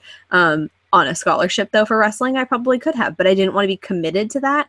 I kind of lost interest. And then, of course, I had a job and I was making money. And I'm like, well, why would I give up, $300 a week to go in a sweaty room with sweaty boys that I don't really care to hang out with too much longer? Like, no. So I didn't continue with it. And I could have gone the route that Ashley did. And I sometimes wish that I would have, but not enough to have, any real regrets about it. Yeah. Did you make, you mentioned like being in that locker room with all the sweaty boys. Did you make like, you started it kind of with your girlfriend, who then abandoned you a week or two in. Did you make a lot of other good friends in that? My freshman year, or was it still very much like like you mentioned, as a like it was a very isolated, very personal kind of single sport that you just did with other people? No, I made some really, really awesome friends. The girls that were there with me my freshman year, one of them, she's actually the one that introduced G and I. So I'm really glad that she and I met and became really great friends, because she was one of my best friends throughout high school. And we don't talk so much anymore, but it was great in high school to have her. And there were a few other on the team that I got a close connection with. And then once they were gone, it was only Ashley and I my sophomore year, and she didn't really seem like she wanted to make friends. And so we kind of just ignored each other and helped each other when needed or whatever. But I made a lot of friends that year with the boys. And so I had a lot of relationships with the boys there that were fantastic. And one of them, again, I actually was with when I met G in person the first time. So if I hadn't have made friends with him, then I wouldn't have met G. Like, wrestling is probably one of the reasons that he and I are together, because of who I was with at the time. Mm-hmm. And then I still have friends that we don't hang out all the time, but I still remember them. And one of them actually works for Naughty Dog, which is kind of cool. Nice. So yeah, he was on the wrestling team with me in high school, as was his brother. And then he was also in a few college classes at the local community college with me for a while. We did some improv and acting classes together, and he went on to work for Naughty Dog, which is how I got my awesome little mug that I'm using right now. Nice. Yeah. So, and then one of the friends, one of my bridesmaids, her husband was on the team with me too. And we didn't get that close because he was like, well, I'm macho boy or whatever. And, but we remember each other from the team. So like, there was so many of us. We had at least 45 people on our team. We always had a packed bus every time we went somewhere. Mm-hmm. So there wasn't a chance to get that close to everyone, but the JV team, I did make some good relationships with some of the people on there, which was nice, because I didn't really have very many friends in high school, and I wasn't the greatest at making friends with girls. So having, a decent relationship with a few of the boys on the team was really nice. Yeah, having a kind of an in a community to kind of build those friendships around. Mm-hmm. Yeah, it was like, it's interesting because I couldn't tell you a single person that I played soccer with, but again, that was 1 year of my life at that point. Yeah, and it was just like. No, I mean, like, as I think about it, I can think of a couple people that were certainly on the soccer team and stuck with it. But yeah, it was like those were not my friends. Those were like the people I was on a team with. Like, my friends were the people I did arts with, the people I was in marching band with, the people I was in choir with, which speaks a lot to, I think, who I ended up becoming as well. Yeah. That I was never like. Because yeah, I played like basketball and soccer growing up, and those were like my sports. And then like basically as I started getting cut from those things because I wasn't good enough, I was like, okay, well, I guess sports are not for me then. See, that's why I liked wrestling. You can't get cut from it. I mean, you can get cut from your first string spot, but if you go to those big tournaments, you will always wrestle. And if you're good, then you're good, and you can show up the people that cut you from those spots. And it was great when we go to tournaments, and I went to the first JV tournament with the boys that I was the first string on. No, I wasn't even the first string. I ended up not wrestling our first string 103, and I wrestled everyone else, and he got beat by somebody that I ended up beating for the first place spot. Like, so I showed them up. I'm like, I told you, just because I'm a girl, you didn't want to put me in JV. And because they had this big stigma against all these girls, and they refused to give us a first string spot if they could help it. And I went and I kicked ass and got first place. And I was like, well, fuck you, dude. Like, maybe you should have given me a shot. I mean, I kicked someone's ass who kicked your first string's ass. Like, is that going to change your opinion at all? And it did not. But it was the pride of doing it myself and being able to stick it to him that was really, really awesome part of it. Fighting the good fight in the as we're recording this, the day after the Women's March. Right? Solidarity. Excellent. Any other like fun wrestling anecdotes that you want to kind of touch on before we round out the show? No, not that I can really remember. Oh, there was one time we were going to a tournament. It's just really stupid and funny. One of the boys, we'd go really, really early at like 3-4 o'clock in the morning. We'd have to leave here to go to a tournament an hour or two away for weigh-ins, and we'd all sleep on the bus, of course. But one of the boys was sleeping across two of the benches. I don't know how he managed to sleep like across the aisle, but he did. So the bus is going off an off-ramp in one of the cities that we were getting into, and the bus driver goes to slam on the brakes, and they slammed pretty hard and he just rolled off the bench and fell on the floor and was still sleeping. Like, I don't understand it. If you're on the wrestling team, you learn to sleep anywhere and everywhere under any circumstances, and you only wake up when you hear your weight class. Like, you hear that 103s, please report to the judges table or whatever, and you are immediately awake. Like, nice. Yeah. So. And you mentioned that basically you already have kind of it in the plan to introduce Quinn to it and see if you can get her started. I'd like to. I mean, I'll try and convince her. I'm going to stick her in gymnastics and cheer and soccer and basketball and wrestling and swimming and whatever she likes, as long as she does something that gets her out of the house. And like, I want you to game as much as possible, but I also want you to be, you know, a little bit athletic, if not athletic, just in shape and healthy. So I just want to introduce her to everything. Judging all of us that aren't, I get it. That's well, fair. Because he's really good. He's really good at sports, like really, really good. And then he's really good at games, and he loves games. So he's and he loves to read, and he loves to learn, and he's really smart. And so I'm hoping that she takes a chunk of him, because I'm pretty lazy and I don't enjoy sports, and I'm not that great at games. And, you know, I like to watch TV and I like to watch movies, and I'm that kind of person. And so I hope she just takes a page out of his book and is, as long as she loves something, I just want her to do what she loves, whether it's arts or acting or ballet or a sport or whatever, as long as she does something and tries things. Like, my rule when I was a kid, it was with eating, but it applies to almost everything. If you try something, you have to try it. Like, if I give you something new, you have to try it. If you don't like it, you never have to try it again. So if I stick you in swim lessons and you don't like it, you don't ever have to do it again, but you will give it a try. Like, that's kind of my rule with life. And that's kind of how I feel about video games too. And that's mostly what the Shiny Thing list has like done for me, is you try it once. And if you don't like that genre, you don't have to play it again, but at least you gave it a shot. And I just think everyone should be able to. Like, I don't like the Xbox. I gave it a shot. I tried it. I did. It's not for me. Like, broccoli is not for certain people. Like, seafood is not for certain people. I just, like, pineapple on pizza is not for certain people. It's for everyone. I love that weird random recurring joke, and I like at this point I just always forget who's on which side, but I remember that you are on the pro pineapple side of Joey. And we disagree on so much. It's amazing how amazing friends we are, because we just butt heads on everything. She is Team Dean, I'm Team Logan for Gilmore Girls. I am Team Pineapple. She is Team Pineapple. Does not have anything to do with pizza. Like, we clash so much on everything, but we're great friends. So. Excellent. Then rounding out, let's go into topic 4, Trove Topics, where people can be part of the show by tweeting us, throwing in the hashtag, and it looks like we've maybe gotten a few while we've started talking. So let's dive into what we already have in the docket first, and we'll circle back to some of the newer tweets.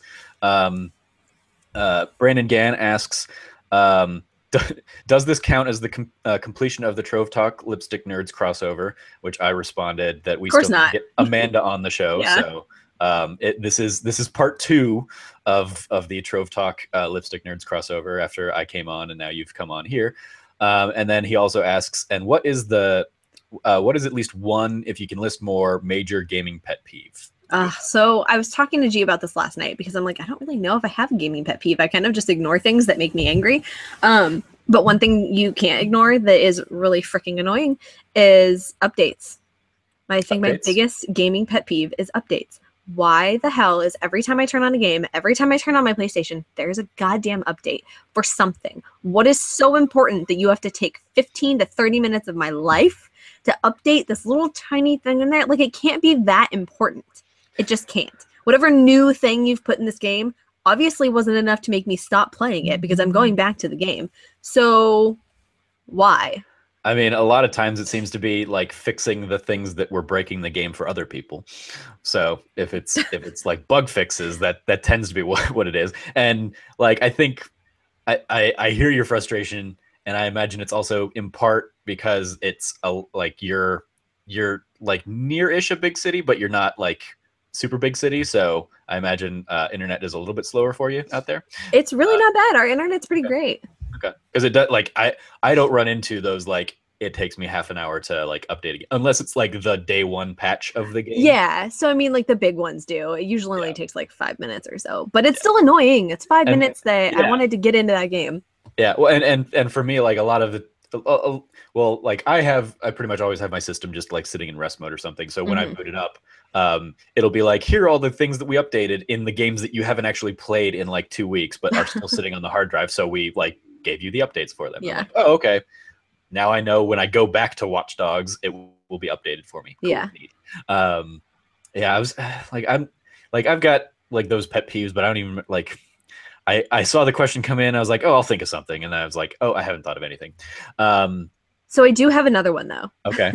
Hit me. It's the fact that I can't play, like, G can't play something that I bought on my PlayStation, or that he's bought on my like. If it's not your primary, you can't play your game, or someone else can't play your games on it, or something stupid. Like I can't. It's just the new way that they do things is you can't play shit. Yeah. Like it's not like a Steam account where you can just. Well, I feel like it in part is. I feel like when you buy a game, you can play it on the account that you bought it on or on the system that you bought it on. So if I buy something on my primary, but then I go over to my secondary and it's G's primary and I download it on mine, he can't play it. Or something like that. There's some rule or whatever that like if I buy something, he can't play it, or if he buys something, I can't play it. And it's the dumbest shit that I've ever come across. Like, why? Why let me sign in multiple names on this if you're not going to let me play things on it? Yeah, I mean, well, because they want to sell you both the game, basically. But I bought 2 PlayStations. Like, I've already given you my money. Like, you don't benefit off of the game being bought again if I'm buying it from a different company. They absolutely, like, at PlayStation, that's where they make most of their money, is off of game sales. Whatever. I'm going to continue to buy 2 consoles every time freaking PlayStation consoles come out, because that's the kind of household we are. Yeah. I just, let me play what I want to play on the console that I want to play it on. Like, I bought the goddamn game. Don't give me any restrictions. Like, I gave you my money. What more do you want? I'm not going to give you more. I'm not going to give you the satisfaction. So I'll just be pissed off and either not play a game, or I'll go through the hassle of switching over to a new freaking console and downloading it, and then downloading the goddamn updates that I hate so much. So those are 2 of my biggest pet peeves. Those are some definitely notable pet peeves. I would say like mine are I wish more systems like allowed for backwards compatibility and stuff like and I know it's a very spoiled thing to want, but like I've bought the game. I want to be able to easily access and play the game without having to unload my PS3 or go back to like my PS2 or something.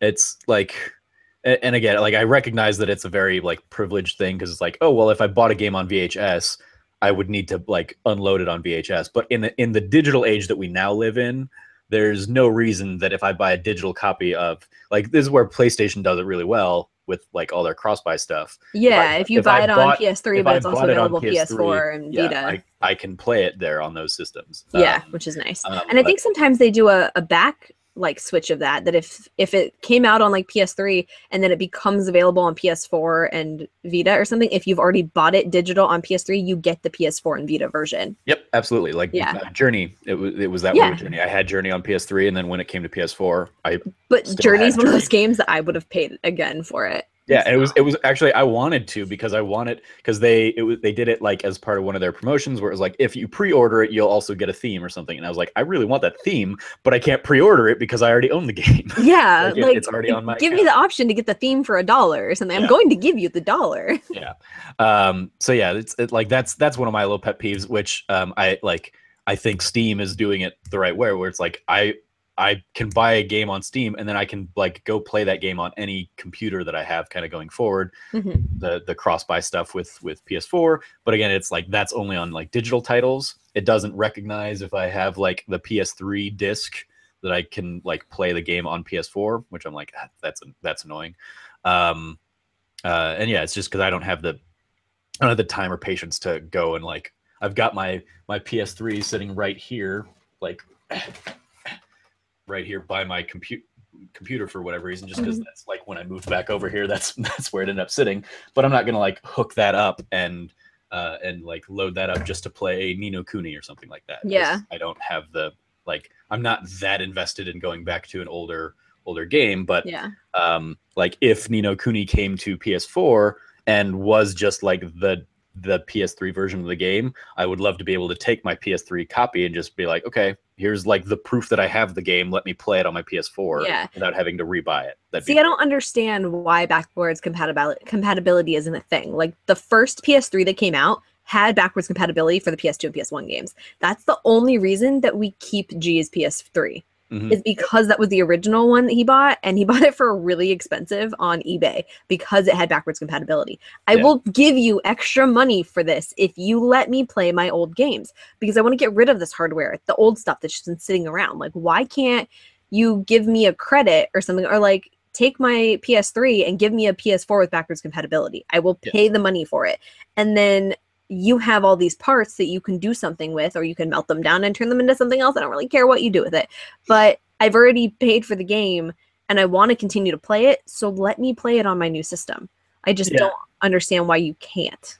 And I mean, it's not that they can't, it's that they don't, so that they can sell you remasters, or so that they can sell you multiple copies of. And some people will buy the remasters still. Yep. Because like it just looks better or whatever. I don't know. Maybe they just want the fancier disc or some crap like that. But I don't understand it. I paid the good money for these games, and I'd really like to, or let me trade it in. Let me trade it in for half value or something, or give me $5 towards the new one if I give you the old one or whatever. Yeah. Next up, Amy Gilroy at AmyGills89 asks, oh, hi, Amy. And she asked this. She asked it when I like sent out the first call, when I was like, "Hey, I'm sitting down with Quentin and Nikki." So I didn't know if it was for him or for you. So I just gave the question to you both. Thoughts on Celine Dion returning to sing a new song in Beauty and the Beast movie? So she tweeted that, and I'm like, did she sing an old one? And I remember like somebody mentioned something about her singing Beauty and the Beast, and I'm like, but Mrs. Potts sang that. Celine Dion didn't play Mrs. Potts, so I had to Google it, and turns out she sang like a version of it. She didn't sing the one for the movie, but she sang like the credits one, which I think is really stupid that they had one, just whatever.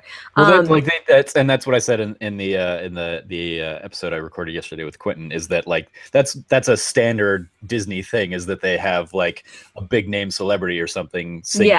Like it's like why you have Christina Aguilera singing like the Mulan song in the end credits, and I don't know, whoever was just. I don't see the need for that, because the voices of the characters that you have singing them are perfect anyway. But Celine Dion's voice is fabulous, and of course her version of Beauty and the Beast was amazing. I'm okay with her singing songs in it, like that's totally fine. A new song, I'm kind of skeptical about. I don't like new things. Like don't fuck with my thing that's already perfect. So I mean, if the new song is good, cool, because her voice is amazing and she can make any song sound great. I'm not worried about her voice. I'm just worried about whether or not the song is good. Because I feel the same way about adding new songs into old movies that I feel about Disney sequels. Okay. Like, yeah. Like the sequels to Beauty and the Beast are not as good as the original. Oh no. So I just feel like, except for Toy Story. Toy Story is really good, but that's Pixar. Yeah. So. And that's the, like, and they don't, I mean, like in those days it was like the direct to, VHS sequel or whatever. Yeah. Like and Beauty and the Beast was one of the weirdest ones they had to do, because it was like, well, we can't do a sequel of this because then you don't have the Beast anymore. So here's this Christmas story that happened, but like you didn't see anything of. Yeah. I remember that stuff. I'm interested in it kind of going off of that, like, because I recognize, because I'm like so versed in the culture of like Broadway musicals, and so the songs that they've added to like The Little Mermaid and to Beauty and the Beast on Broadway and stuff, and The Lion King, to kind of build out story moments. Like I know there are songs in the Beauty and the Beast musical that were not in the movie, that I think do a better job of kind of, they give like the Beast more in the musical, for example. They give him a lot more songs for character development, so it's not just him being angry all the time. It's, you get a little bit more from his perspective and like his loneliness over the years. So it's like I'm willing to give them the benefit of the doubt and hope that like if they're at least bringing in like some of the same creative team of those original songs, that they know what they're doing. They're not going to just throw in something that's going to sound really out of place. I don't know. So I don't know what the Celine Dion one will end up being, but it doesn't bother me that she's coming back to do one or that she had done one in the first place. That doesn't bother me at all. It's just the song itself and where and when they're adding it and whether or not it's going to add or take away from the experience that I remember, because I just don't need it. And I have to say, while we're talking about Beauty and the Beast, I am super psyched for it. And Emma Watson is fabulous as Belle, and her voice in Something More, that song? I think so. Yeah. She's amazing. Something that wasn't there before. Yeah, something like that. Yeah. I love her voice. I think it's great. And people were like, oh, I don't know, her voice isn't that great. Dude, it's hella good. Like, there's nothing wrong with her voice. And it sounds just so natural coming from her. She's going to make a great Belle. I'm very, very excited for this movie. Yeah. So. We touched on it in last week's episode. I'm gonna see it, and I'm excited for it. I don't know that it necessarily needed to be a thing, but if Jungle Book did really well for them too, which I didn't see, this seems like it's basically going to be the same kind of like they're taking Beauty and the Beast, which and they're just throwing it in a live action CGI. As long as they don't change shit, I'm happy. If it's the exact same movie but live action, I'm down for that. Mm-hmm. And I love Emma Watson, and I love the way the Beast looks. Some people were not enjoying the way he looks. I think he looks freaking cool. And I like the way that Lumiere looks and Mrs. Potts and everybody. I think they look really cool, and I can't wait for it. Yeah. So, and I'm trying to avoid as many trailers as I can. I've only seen the one with her singing. So it's Beauty and the Beast. Like, you can't really spoil it. I just don't want to see everything now. I want to see it and experience it when it comes out. So, but I'm happy for it. And if they continue to do that, I would love it, because I loved all the original cartoons and those are my favorites. And I can't wait to introduce Quinn to them. And if they have live action, then I can show her the original and then show her the live one. And that'll make me really happy. So screw it, do Frozen, do Tangled, like do all of those live action. I'm okay with that, as long as you don't fuck them up. Don't change anything. Just put people in them, But even if they do fuck them up, you'll still have the animated one that you can you can always go back to. Yeah. Jake James Lugo asks, do you feel differently having a child that does she feel after having a child that her views on some big gaming topics will change? And bless you and Quinn both. Thank you. But no, I don't. The games that I thought were inappropriate for kids at certain ages, I'm still thinking that they're inappropriate. The language that kids at certain ages, their parents allow them to get away with, like on Call of Duty, an 8-year-old saying, I'm going to fuck your mom or whatever, still not okay. So I think my brother-in-law let his kids play Call of Duty when they were 8 to 10, but he would turn the sound off and all the mics off, and he would not allow them to have a mic. You were allowed to go online and play online, but you're not going to listen to these people unless you know who they are. So unless they were playing with just us online, they weren't allowed to use all that kind of stuff. So I feel the same way. It's same, whatever age appropriate movies and TV shows you're allowed to watch, then guess what? The games are going to be the same. So you're not going to play Dead Space when you're 10. So you have to wait until you're a little bit older. And I've always felt that way. So do you are the age lines blurred a little bit more so? Grand Theft Auto being the example of mature. I'm sure my parents would have been fine with me playing those games at a younger age, but I also wasn't online going out and spewing racist and hateful epithets online to other people. So assuming Quinn is a good kid, I'm sure you and G will raise her to be. Fingers crossed. Yeah. I imagine you seem like you'd be a little bit more flexible. This says it's for 18-year-olds, but you're mature enough to handle it. If you're 16, 15, whatever, and you've obviously seen a movie with hookers in it or whatever, then Grand Theft Auto is not going to be that bad for you to play. I think games like Assassin's Creed or whatever, they're not that bad. Go ahead. We'll discuss that and whatever's appropriate for her at the age and her intellectual level or what she understands and stuff. That's something that each parent has to look at their own kid and and decide. And you have to come to that agreement together. You can't just like, well, I think that she's ready for it. I don't care what you think, and I'm going to give her the game or whatever. I mean, I was playing Mario at 4 or 5, and he's a genocidal maniac. Yeah. Who steps on his enemies and uses their shells to destroy others. Yeah. No, that's a very inappropriate game. God, Trevor. Now we know what's wrong with you. Yeah, absolutely. No. But I mean, I also like my parents.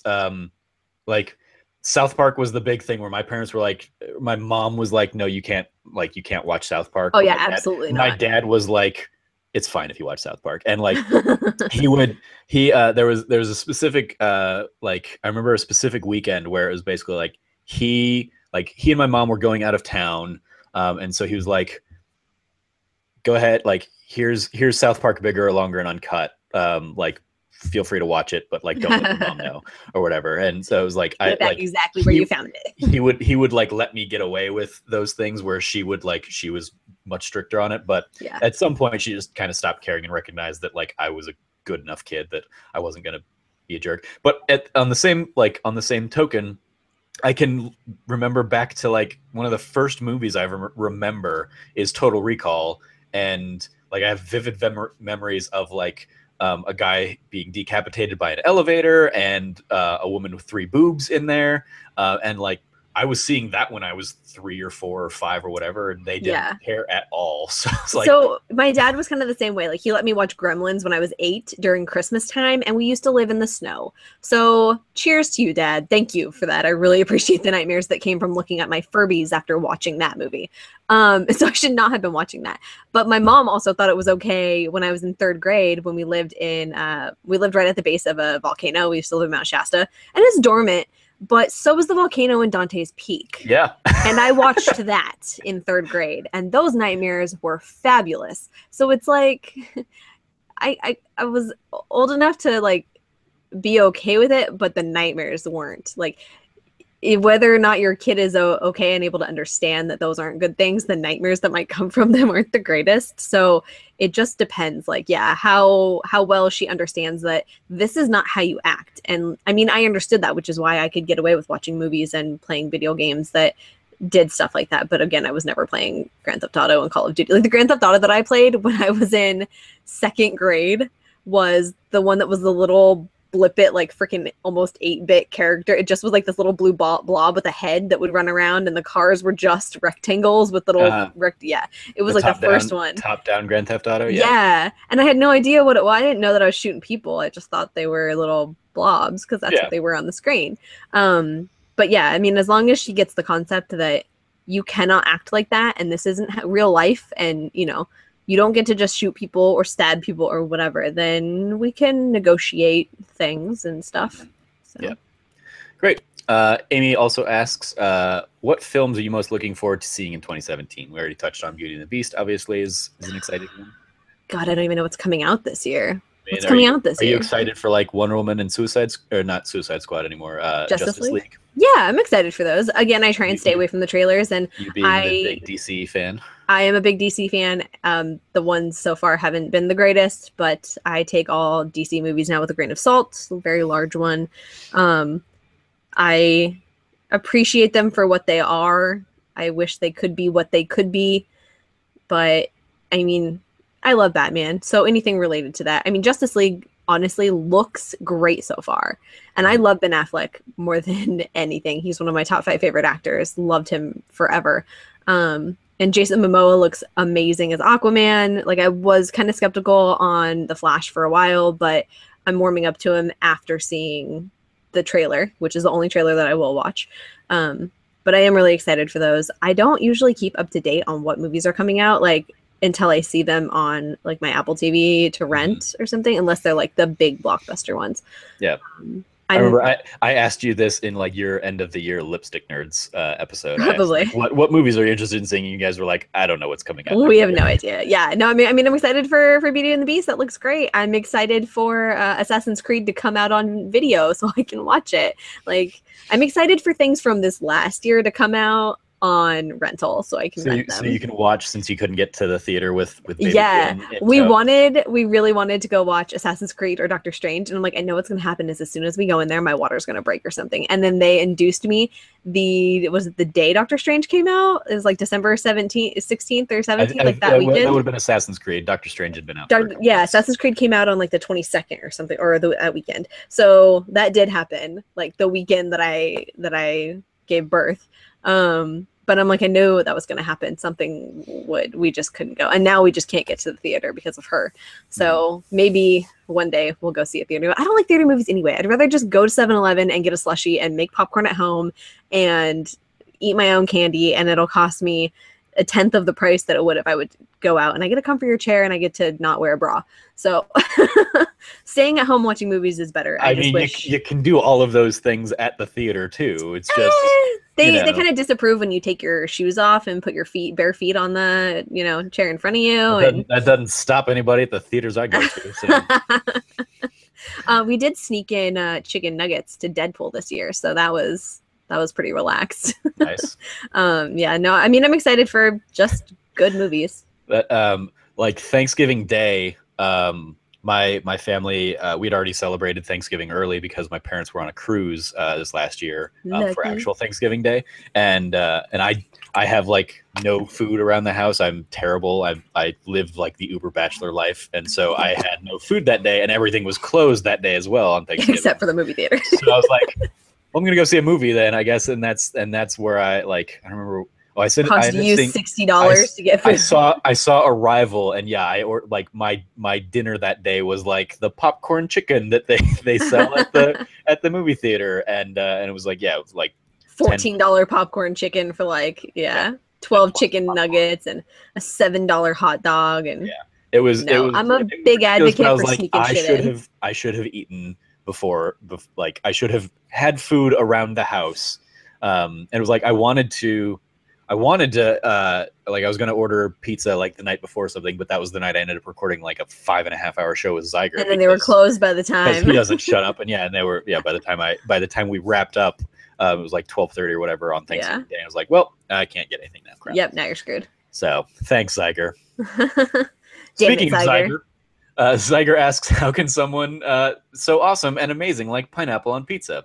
Because he's an idiot who is like aggressively against pineapple on pizza. He can shut it because pineapple is awesome and amazing, which makes me awesome and amazing. Yeah. I think there's a time and a place for pineapple on pizza. There's an occasion where I enjoy a Hawaiian. Round Table makes a delicious Maui Zowie with some Polynesian sauce and chicken and or ham, depending on what you prefer, and some pineapple, and it's really good. All the time on pizza? No.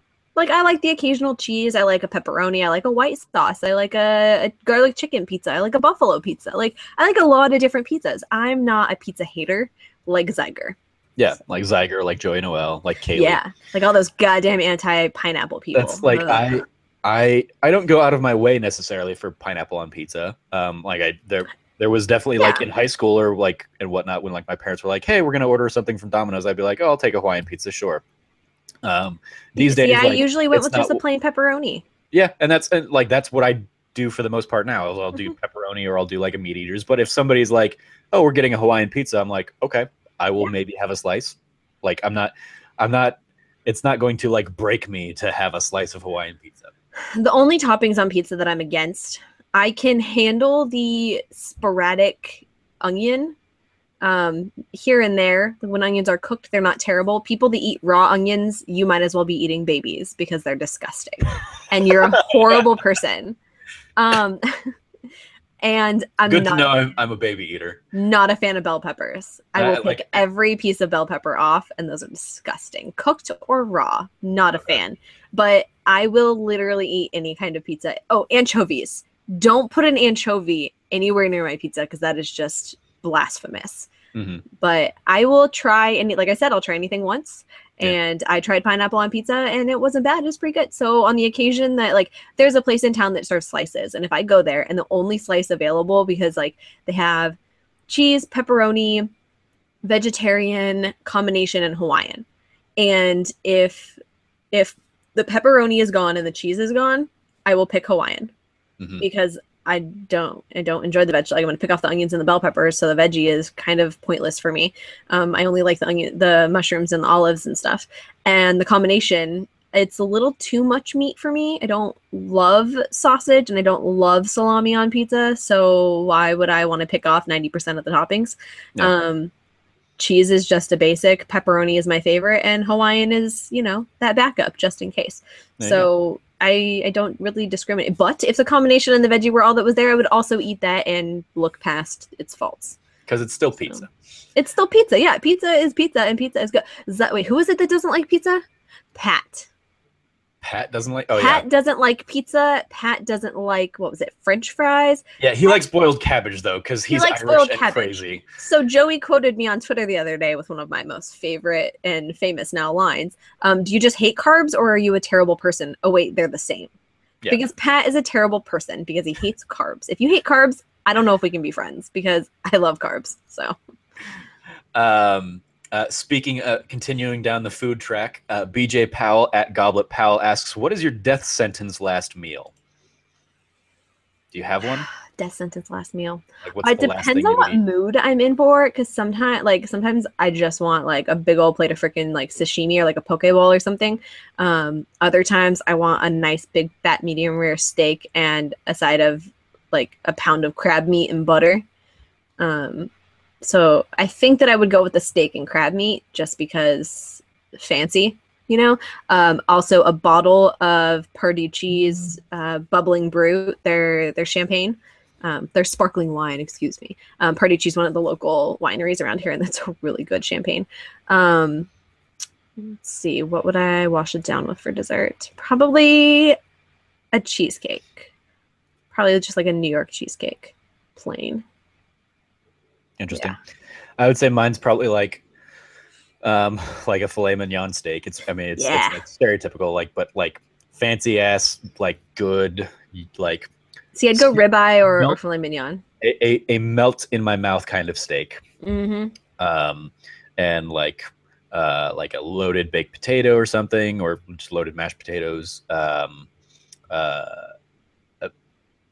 throw bacon on the side because fucking bacon is amazing. Bacon in the potatoes and on the side. Throw it on a steak too. Might as well wrap it around that filet mignon. Absolutely, yeah. And then, I mean, like when I was in San Francisco last time, Amanda and I went to a very delicious soul food brunch place that had really great. It was pulled pork eggs Benedict is what we had.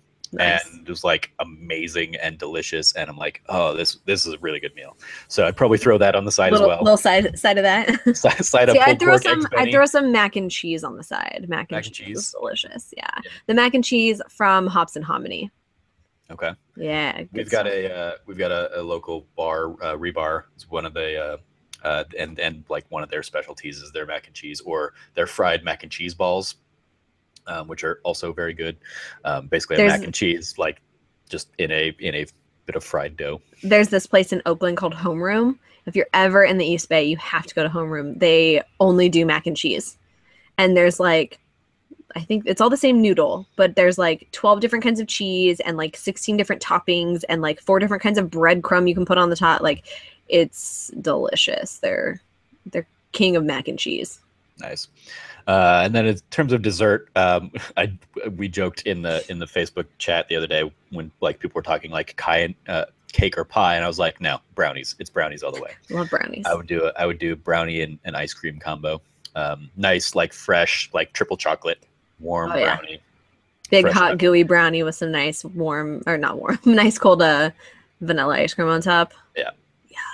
The restaurant I used to work at, we used to make it was called an ultimate brownie, and we do just that and then top it with hot fudge and then whipped cream and nuts. Yep. Excellent. Delicious.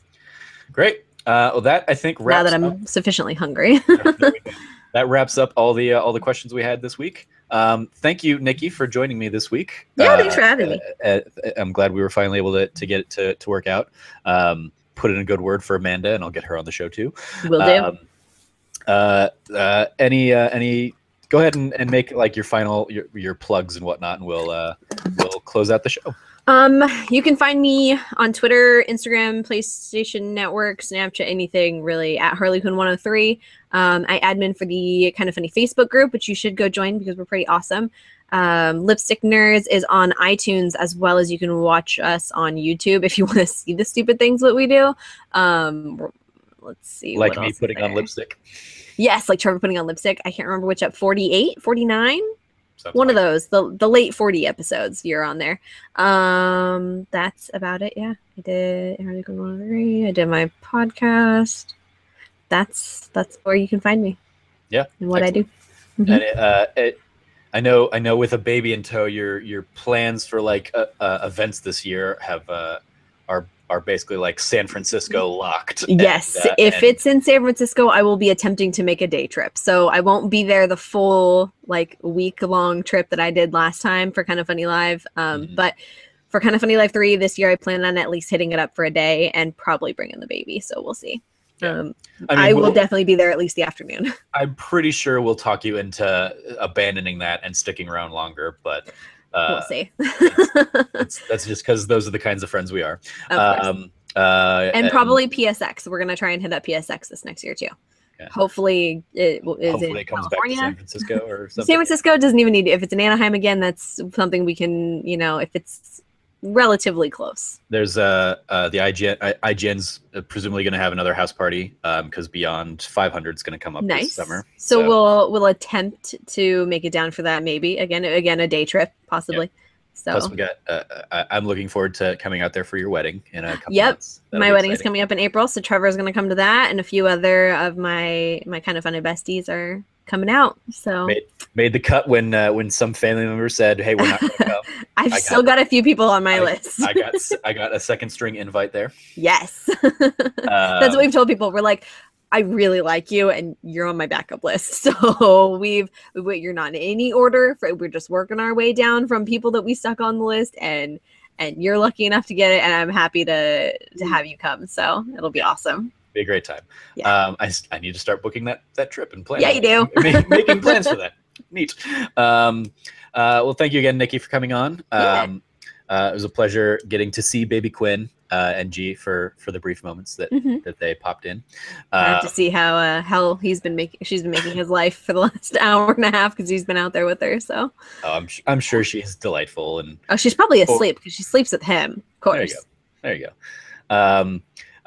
Thank you for tuning in or listening on iTunes or SoundCloud or wherever you're listening. If you are listening to the audio version of the show, you can find me at Snarky Starkey on Twitter. You can follow the show at Trove Talk. You can find out whatever I've been writing about and talking about on my ramblings on trevortrove.com. And that's about it for the plugs for me. I will.